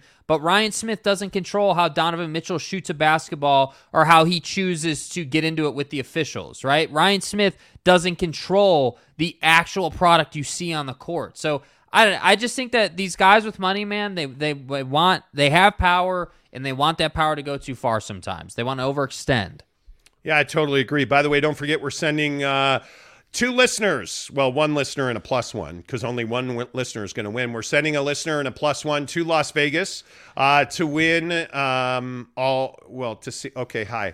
Hey, just want to remind you not to forget about our BYU driveway to see BYU and Notre Dame at the Shamrock Series in Las Vegas at Allegiant Stadium. It is a beautiful stadium if you have not been. And you're going to win a pair of tickets to the game, 2 nights at the Palms Resort and Casino, as well as a $250 gas card to get you there. All courtesy of the Monty Show and our good friend Devery Davis at Academy Mortgage. I tell you this every day. You have got to support our local businesses. Support the show by supporting our advertisers and ad partners that support this show. And Devery Davis is our first ad partner on this show. Devery Davis is the best mortgage guy in Utah. I guarantee that. He's written 3 mortgages for me. He has guided me through a very difficult real estate process. And that's why I trust Devery Davis with my mortgage, and you can too. Call Devery Davis today. 801-543-9666.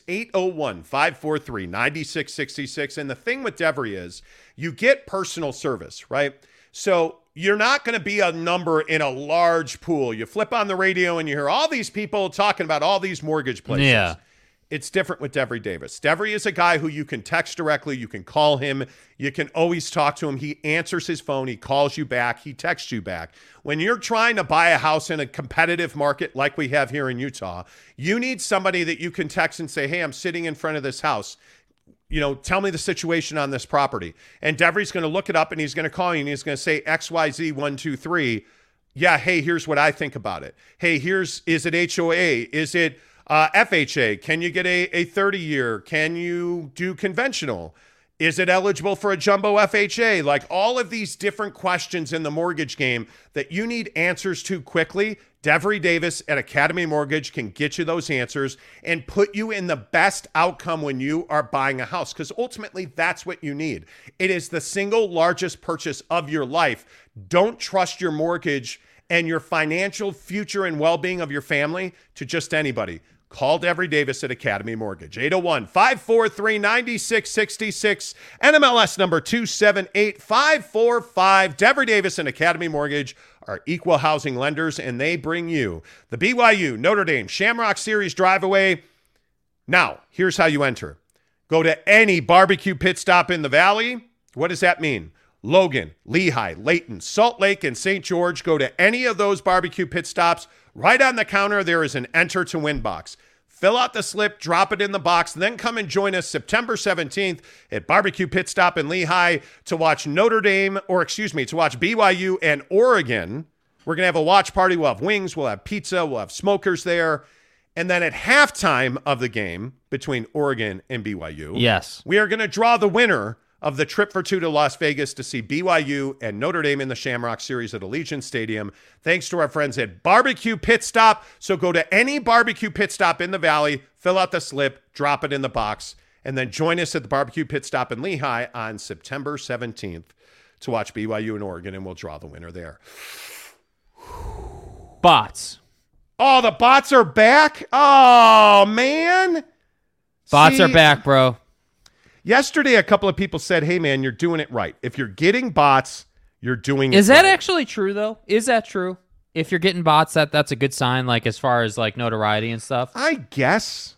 It does mean generally bots, target channels. How burned out are you, just really quick before we get to a couple other things here, how burned out are you on the bot thing in general? Because like I feel like on Instagram you get a lot of like random DMs from like these bots and like you'll just get like random stuff. I feel like it's everywhere lately.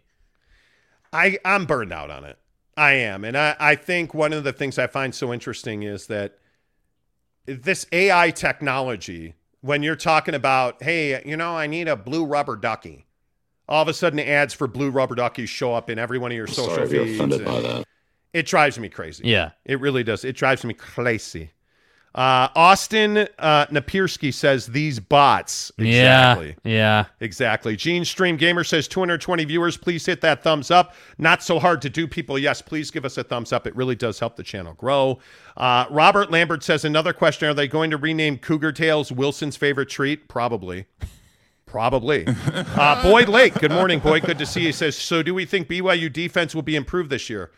It better be. I mean, the back end of the defense has to be better. Yeah. I mean, it has to be better. Yeah. I mean, the decision making is what I see as the biggest area of need. I mean, you can't have your safety assignments just being blown because they just didn't know where they were going or they misread the scheme or whatever, you can't have that. I think that defensively, that was the biggest problem. Like, I thought BYU did a pretty good job up front on the line. I thought linebacker play was good, but that's the safety side of the defense just was rough. I mean, there were times where you're playing single high coverage and your guy just goes the wrong way.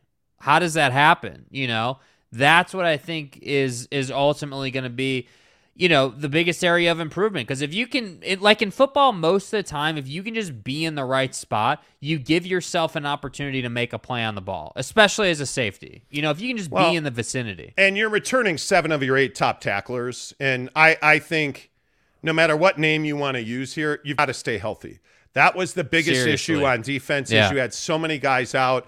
Chaz Ayu, you have to stay healthy, especially up front. I mean, And again, I think the secondary is your biggest area of growth. Yeah. And I think this team also should be much better at tackling. I mean, I think your linebacker play is always going to be good under Kalani Sitake. I think your D-line is always going to be good. The question will be the secondary. Can they cover better? Will they tackle better? Will they make better plays? And I think if they do that, I think you're going to see that this defense will be better. But I still maintain that Harris LaChance and that unit up front has to stay healthy. Yeah.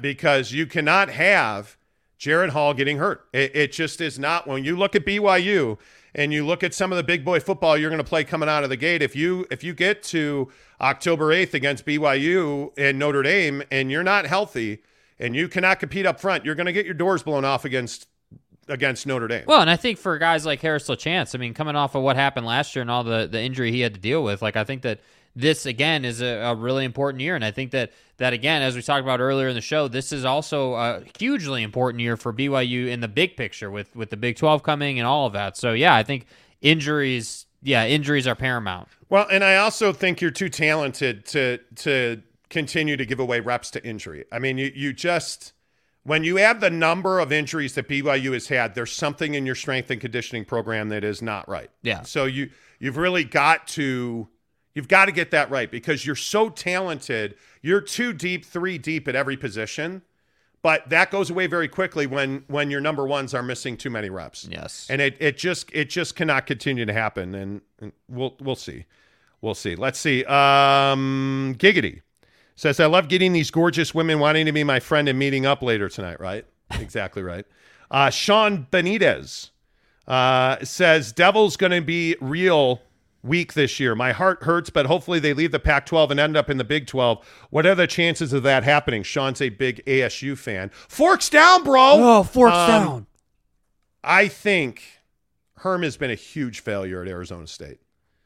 And you've just lost so much talent. Yeah. On both the coaching staff.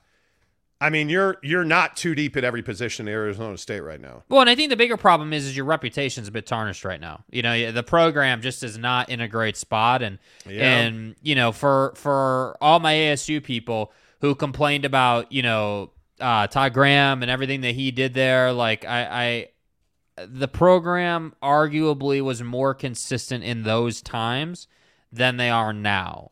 Better or worse, I think that's opinion, but definitely more consistent, definitely better generating revenue through boosters and everything like that. So, I don't know. I think, yeah, to answer your question, do they get to the Big 12? Yeah, there's a good chance they get to the Big 12, but we'll see. Again, I think the value proposition conversation does not bode well for ASU. No, I totally agree. Sean also says Pac-12 is so arrogant they can't see the league is dead without USC and UCLA. Get out now. Yeah. Well, and that's why we go back. If you're just tuning into the show this morning, we were talking about the importance of UCLA to the Pac-12 survival and that they're Hail Mary here, if you see Hail Mary as a football. See what he did there? That's a football reference, but they need a Hail Mary business speaking to survive, and it all kind of works together. So the words are copulating. Copulating, right. Anyway, the point is, if UCLA stays in the conference, you have a chance at survival. But if you're UCLA, you've already signed a $100 million ticket. Yeah. Why would you pull back on that?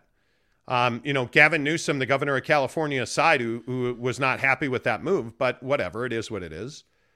I don't see why you would stay, and I agree, Sean. I think you have to get out as soon as you can get out. You know, I think that ASU and really Pac-12 teams are on this like thin tightrope right now, where it really depends on where you're at from a reputation standpoint in the Pac-12. So, like for Utah, who's coming off the Rose Bowl appearance and Pac-12 championship. Well, you're obviously in a great place. You have a lot of leverage. You have the ability to say, hey, we can win football games. Okay, cool. That's fine. You can kind of see the path to the Big 12 there. But, with all due respect to the Arizona schools, like in football at least, you're not good. You're just not good. And I think for Arizona specifically, the saving grace is basketball. You can at least sell yourself from that standpoint. But for ASU, what are you selling yourself on? Baseball? You have a good baseball program, no doubt about that. I don't think anyone denies that. But baseball is not the revenue generator that basketball and football are. That's the problem. That's right. Austin Napierski. I can't read. Says, first time tuning in live, by the way. Listen every day for the last few weeks. You're all the GOAT. Thanks, man. Austin. I appreciate you that. being here, man. Really appreciate that. Were you tuning in, just out of curiosity, were you tuning in on YouTube after the show, or were you a podcast guy, podcast? Where do you listen? That's interesting. Austin also says Big 12 is great, but they need to be careful and make some significant acquisitions. They're a team or two leaving away from being in the exact same position as the Pac-12. Correctamundo. Exactly what I said earlier. Agreed. Totally agree with you. Totally agree, man. Boyd Lake says there's no more Baylor Romney to bail out BYU if Hall goes down. Got to protect him. Yes. Well, and again, I know. Yes. I mean, that is true, but I also think that all jokes aside, you have a guy in Conover who's capable. You have, everybody says that he's really good. He showed really well. Now, the difference between showing well in camp and actually, going on the field and, running the offense and executing and winning football games, that's obviously two different things. But I think we don't know what this kid can be until he gets a shot. And so, yeah, I would say Jaron definitely needs to stay healthy, but I'd love to see some Jacob Conover this year. Yeah, I don't know. I would love to see Jaron Hall and nobody else. Yeah. That's what I'd like to see. I mean, I think the world of Jaron Hall. I think he's very talented and he's very capable, and I think you just have to protect him. There's nothing else to talk about. Austin Napierski says he was a podcast guy. You were a podcast guy. Love that. Awesome, man. Appreciate it. Zayman says no design runs for Hall up the middle. He has to get to the sideline or it's going to be a long year. Totally agree. Just throw it to the back, man. Throw it to the back. Lokeman says, arrogant is so true. Old Domino's game quotes, study long, study wrong. Don't outthink yourself, Pac-12 schools. Bail now. Yeah. Bail now. All right. I don't know. You feel like talking to Deshaun Watson? You feel like, I don't know. I feel like getting into that whole thing. Let's talk Tiger. All right, real quick. Tiger. Because then we got to get Mrs. Monty in here. She's on the clock. Yeah.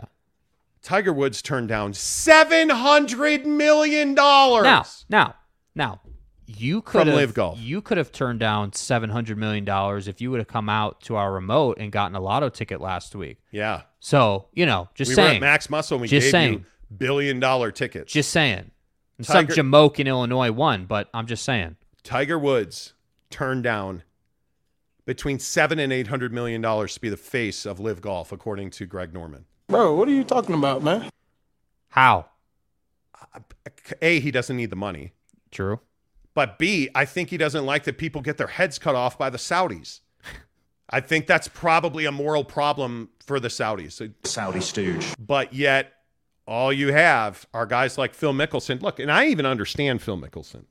Well, like, I mean, I don't, get it. I don't respect him. I can tell you that right now. But I get it. He's broke, allegedly. But he's never owned it. He's never come out and said, hey, yeah, I had a gambling problem or I have a gambling problem and I needed the money. And that's why I did this. Much like Deshaun Watson never owned it.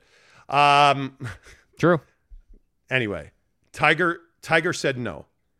I look at Dustin Johnson. I look at all these other a-holes that went to Live Golf. And yeah, I think that going to Live Golf and playing for the Saudis and taking their money makes you morally bankrupt. Saudi stooge. There's just no way around that. And Phil Mickelson and all these other guys dodging questions about 9/11 is morally reprehensible. Yeah. If you go there, you have to own that. You have to own the fact.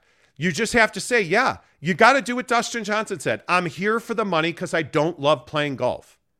I don't want to golf for the rest of my life. Dustin Johnson said, I'm here because I don't want to golf for the rest of my life. Brooks Koepka said, I don't love the game. Yeah. Which I'm totally fine with. Yeah, and look, I disagree with the decision, but I can respect you for at least owning it. But at the end of the day, they still cut people's heads off. Yeah. They still chop up bodies. Yeah. They still fly planes into buildings. He's an assassin. That's who you're taking the money from. This is amazing to me. It's what I said about Charles Barkley last week. Yeah. How does TNT still employ him? Because Charles was willing to go and work for Live Golf. Yeah, and then he said he wasn't going to. If you're Kia, who's a sponsor of the NBA on TNT, how do you still sponsor the NBA on TNT with Charles Barkley, knowing that he was willing to do that? Because now there's no way to wash off that filth. Like, you wanted to go work for Live Golf. Now the question is, and I'm sure many in the audience will have this opinion, am I making too much of this? Am I being too judgmental? Out of the Barkley thing, out of all this other stuff. I mean, there is a clear line in the sand. Those who are willing to take the money and those who are not. See, I disagree. I think the line in the sand is those who take the money and those who don't. That's what I think the line is. I mean, I think, I don't know, is that split? No, I don't. I think it's different. I think it's totally different. I think if you look at it, but then you say no, that's different than going and taking the money. Sorry. If you're Charles Barkley and if you're Charles Barkley and you take that money and you are a guy that, and how do I say this right? If you're Charles Barkley and you're like, I would take the money, but it's got to be enough money. So you have a price to chop people's heads off. You have a price to say you're okay with what they did to Jamal Khashoggi. You're okay with their links to 9/11. What is that number, Chuck? How much is that? Because is that not what you're saying here? Yeah, I think that's what you're saying. I don't disagree with that, but I think, because the question was, hey, if you're Kia, how would you not sponsor the show? Or like, how do you continue to sponsor the show knowing Charles was looking at this or like was considering this? Yes. And I think for Kia, the tough thing is he didn't end up taking the money. And I think people, especially in our society, we're really good at forgetting what guys almost did. And so for me, I just think Kia is like, yeah, he didn't take the money. He didn't execute on it. So we're good. Yeah. Yeah, absolutely. Absolutely could be. I mean, there's no doubt. Let's say good morning to Mrs. Monty. I need to turn her mic up. Where are you at on Live Golf and the Saudi Stooges? I'm actually with Jake on this one. He didn't take the money. I don't think that we have no idea what was going through his head or why he was looking at it.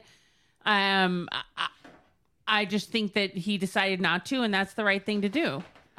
Wow. So you guys don't judge at all on the fact that he was willing. Charles Barkley was willing to take money from the Saudis. So that's not a thing. I was willing to get a hooker, but I didn't. Wow. I just view it differently. I think that, just because someone is entertaining something and then maybe someone advises them that it's not the right thing and they realize that and they don't do it, great. I just don't think you can judge people on what they were considering or thinking. Or I mean, I agree that it's awful that he was even considering it. I definitely agree that it's not a great look, but I think to go all the way to we're not sponsoring NBA on TNT. No. I think but like for Kia though, I think that's tough because of just how big that show is. That is the NBA show during the season. Like you stay up late after the Lakers to watch that game, right? You stay up late after the West Coast game to watch that game. And I just think that with this Charles Barkley situation, I could see Turner. I'll tell you what, I could see Turner saying to Charles Barkley, "Hey, yeah, man, we're gonna have to move on because you were in the cycle considering this." I could definitely see that. I don't know how you don't. I think that's crappy if they do. The person didn't do it. They didn't do it. I've thought of a lot of things, and if you're gonna judge me on all the things that I've thought or I've maybe considered but didn't do, then we're in trouble.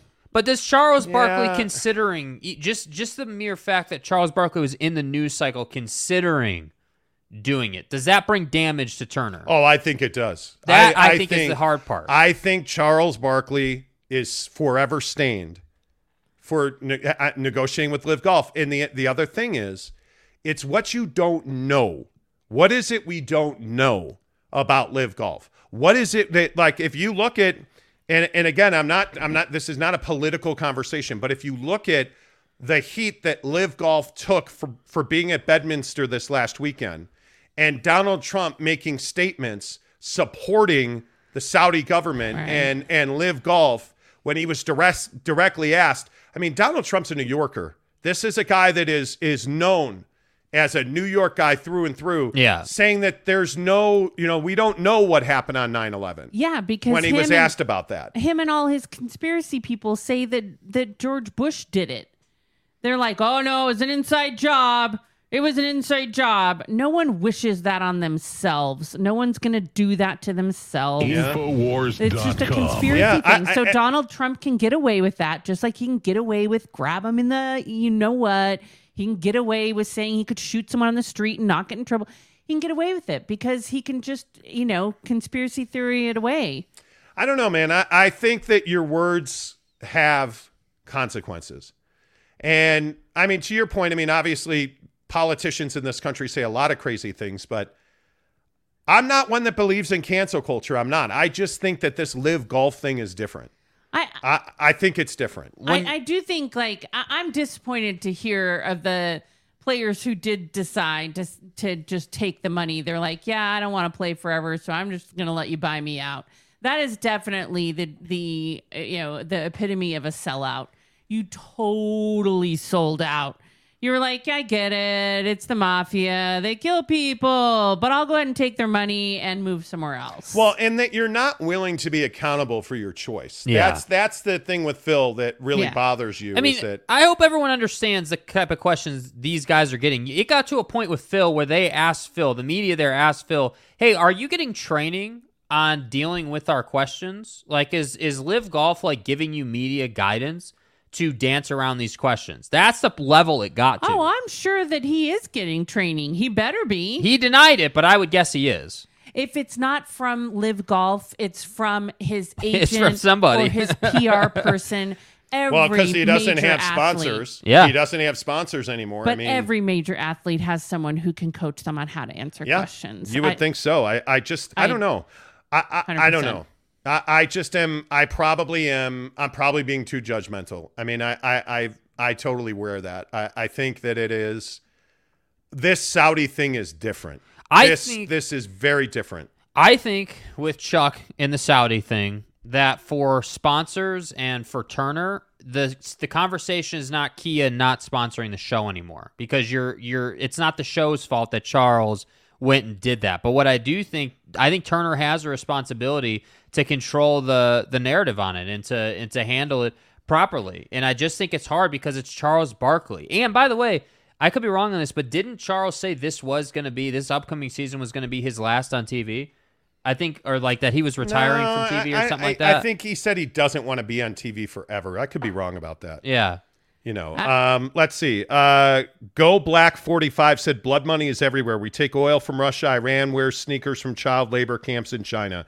So no one can stand on moral high ground. I don't disagree with that. Fat Jesus says Monty is being super judgy. Probably.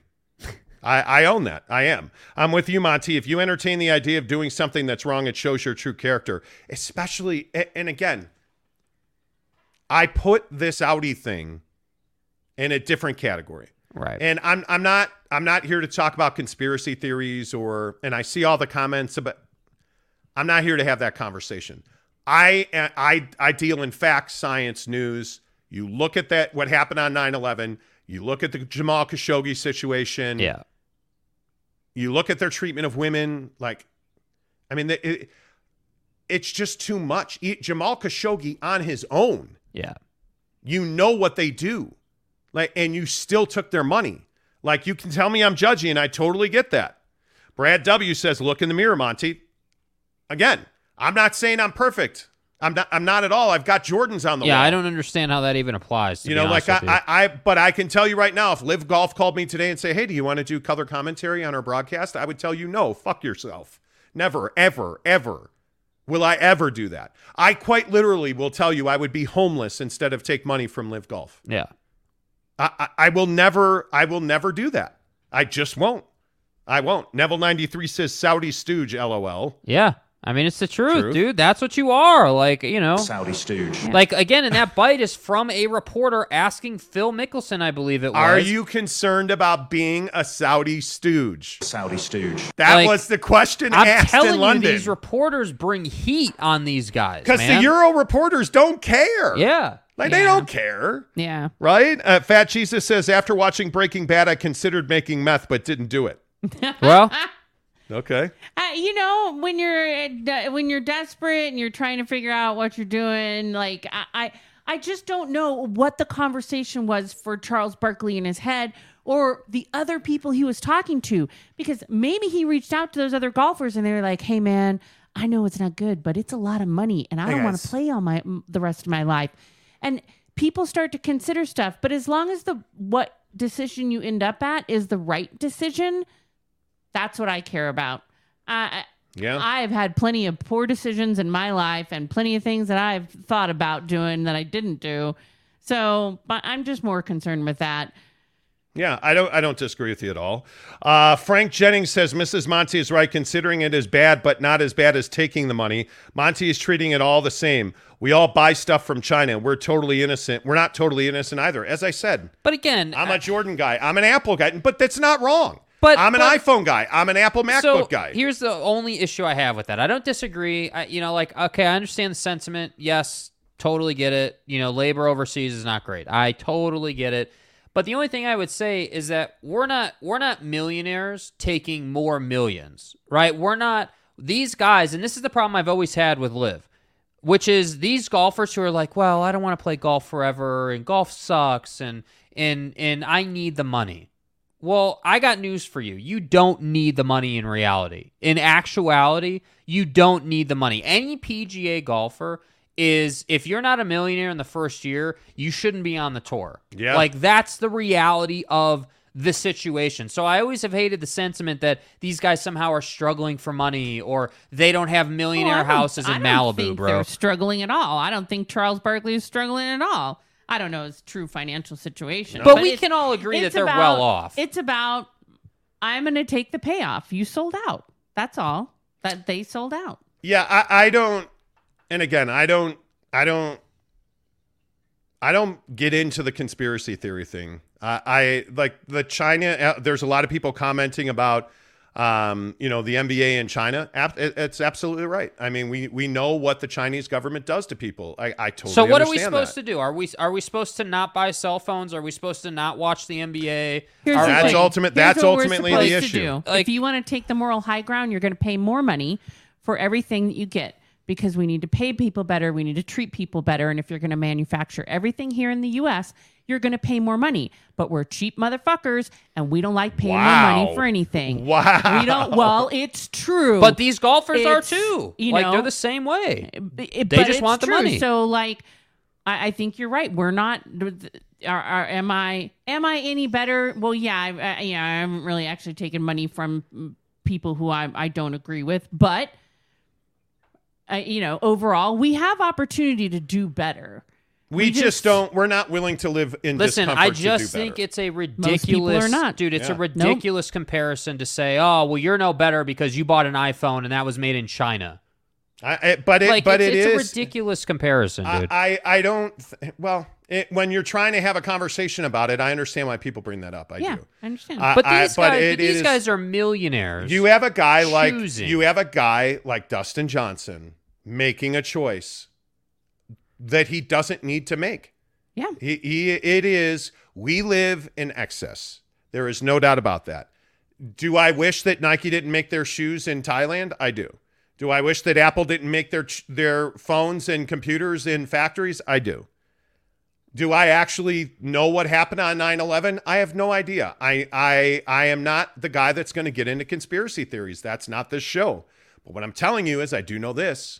If Live Golf called me and I saw that somebody said it's easier to say you wouldn't take the money until you're offered the money, I wouldn't. Can tell you right now. It's true. I'm not taking that money. Yeah. Is it difficult to turn down $800 million? I'm sure it is. Yeah. For me, it would not be. I don't believe I don't. We do pretty well. I'm not hurting for money. I'm not taking the money from Live Golf. I'm not. I'm just not doing it. Yeah. And I think that it is what it is. Anyway, let me read some comments. Ute Nation Goat says, we don't have the opportunities NBA players have. We don't. We do not. Keith Carl says, money is the answer. What's the question? There you go. Yeah. There you go. Sean Benitez says, yo, Mrs. Monty just killed it. Utah Jizz says, tell Mrs. Monty spicy, spicy, spicy. Utah Jizz. Talking with Raphael podcast says, Mrs. Monty dropping facts. Yeah. Steve Peterson says, we're all sold out by all politicians and cooperations years ago, and now we're paying the price. That's true too. The other thing that I think we don't want to recognize is we as Americans don't have choices on what we buy. I mean, to a certain extent you do, but find me a phone of any reliability that you can find 100% made in America that does what you need it to do. You can't. I think you can't scrub your life of oppression. You just can't, whether it's concrete, whether it's cars, whatever. What kind of car do you drive? I drive a German car. I don't drive an American car because American cars are not readily available in the marketplace. I'm not a truck guy. I'm a car guy. How many manufacturers in America actually make cars, right? Like you don't have the choices that you want. That's just the reality of the way that our life is. Neville 93 says, hey, Mrs. Monty, cheap MFers. Could be. Fat Jesus says they're setting up their grandchildren with a future. You're buying shoes for now. Okay. That could be. And you're cool doing that by taking money from the Saudis. You're telling me they couldn't set up their grandchildren's future off the PGA Tour? I knew this was going to... This is what I hate about these conversations. It degrades into how many planes hit how many buildings and... So let's wrap it up. I just want to talk about Charles Barkley and Tiger Woods and Live Golf. You know, like it is that simple. Okay, let's wrap it up with Tinder is 10 years old today. Yes, it is. Wait, let me just single up on Jake. Happy birthday to you. Happy birthday to your burning genitals. Wow, you're burning genitals. No, okay, sorry. I don't know. I'm sorry.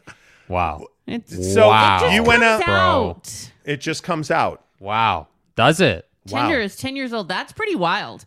Look at her changing the narrative now. So the funny thing about Tinder being 10 years old, and this is not a joke, being 100% serious, Tinder, when it was first created in 2013 or late 2012 or whatever, it was the alternative to Grindr for straight people. That's what Tinder marketed itself as. And so I saw this story come out that it was 10 years old, and I just thought it was interesting. Like, dating apps, I feel like, have taken over the world, especially with the thing that we can't talk about, you know?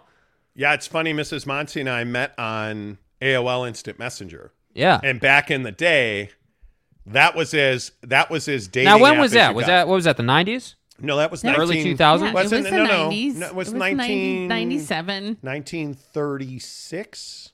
Right? Okay. 1997. He drove his AOL carriage over to my house. I'm sorry, Yeah. your AOL carriage? Well, I packed a bunch of burlap sacks and put them on the back of my mule. Oh.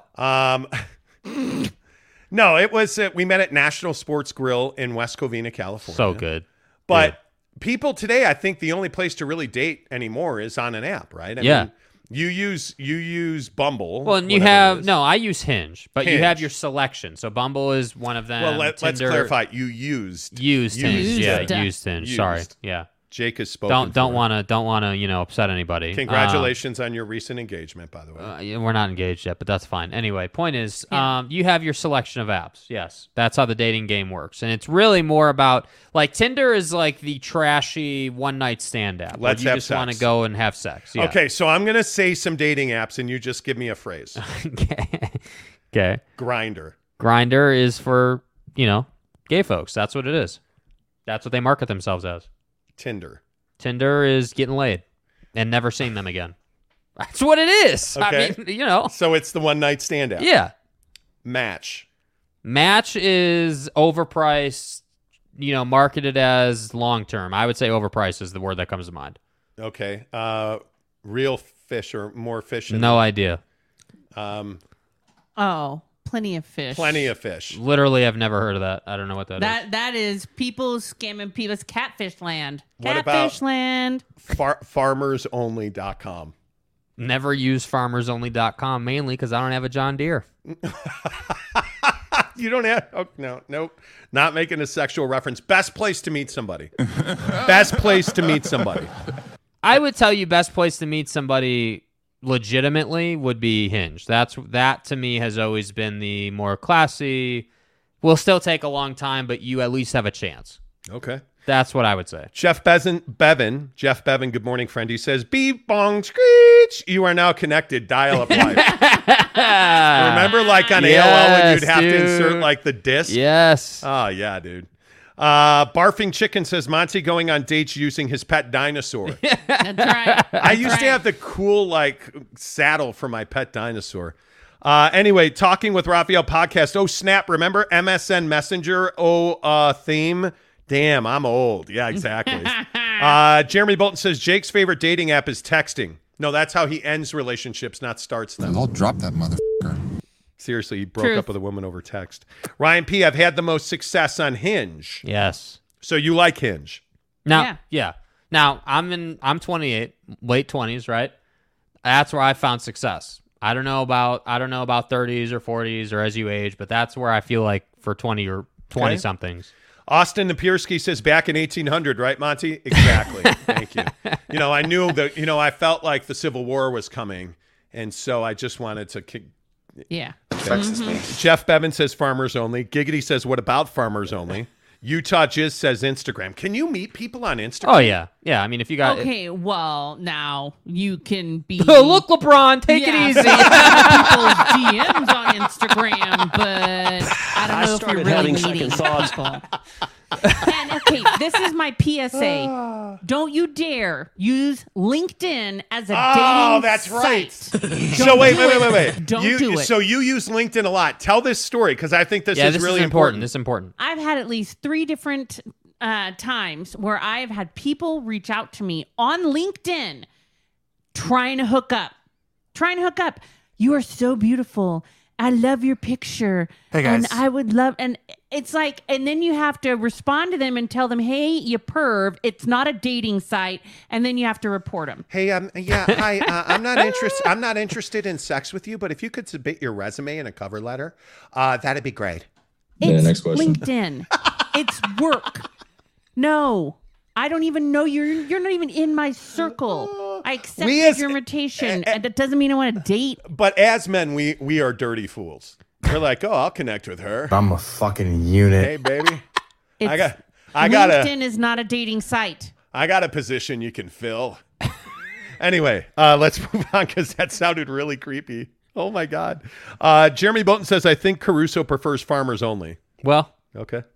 Giggity says, I can see Monty dressed as Fred Flintstone rolling up at Mrs. Monty's place. No. I remember you very well from those days. In a van Jeremy, down by yeah, the river. Exactly. Jeremy Bolton says, Zach Wilson used Cougar Club. Yeah. See what he did there, Cougar Club? See what he did there? A thing.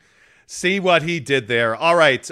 Before we get out of here, we got to remind you to go to any barbecue pit stop in the Valley because that's where we have our Enter to Win boxes because we are sending a listener to the Notre Dame BYU game, Shamrock Series, Allegiant Stadium in Las Vegas on October 7th and 8th. We have 2 nights at the Palms Casino Resort and Hotel, as well as 2 tickets to the game and a $250 gas card to get you there. And you can enter to win at any barbecue pit stop location in Utah, including Logan, Lehigh, Layton, Salt Lake City, and St. George. There is an Enter to Win box right on the counter. Go in there, fill out the slip, tell them you heard about Barbecue Pit Stop on the Monty Show. It's all presented by our good friend Deborah Davis at Academy Mortgage, NMLS number 278545. Yes, you can afford a house. Yes, he can help you with your down payment. Yes, he can make you a cash buyer, but yes, you got to call Deborah Davis at Academy Mortgage, 801-543-9666. Academy Mortgage and Deborah Davis are equal housing lenders. Until tomorrow, say goodbye, Jake. Goodbye, Jake.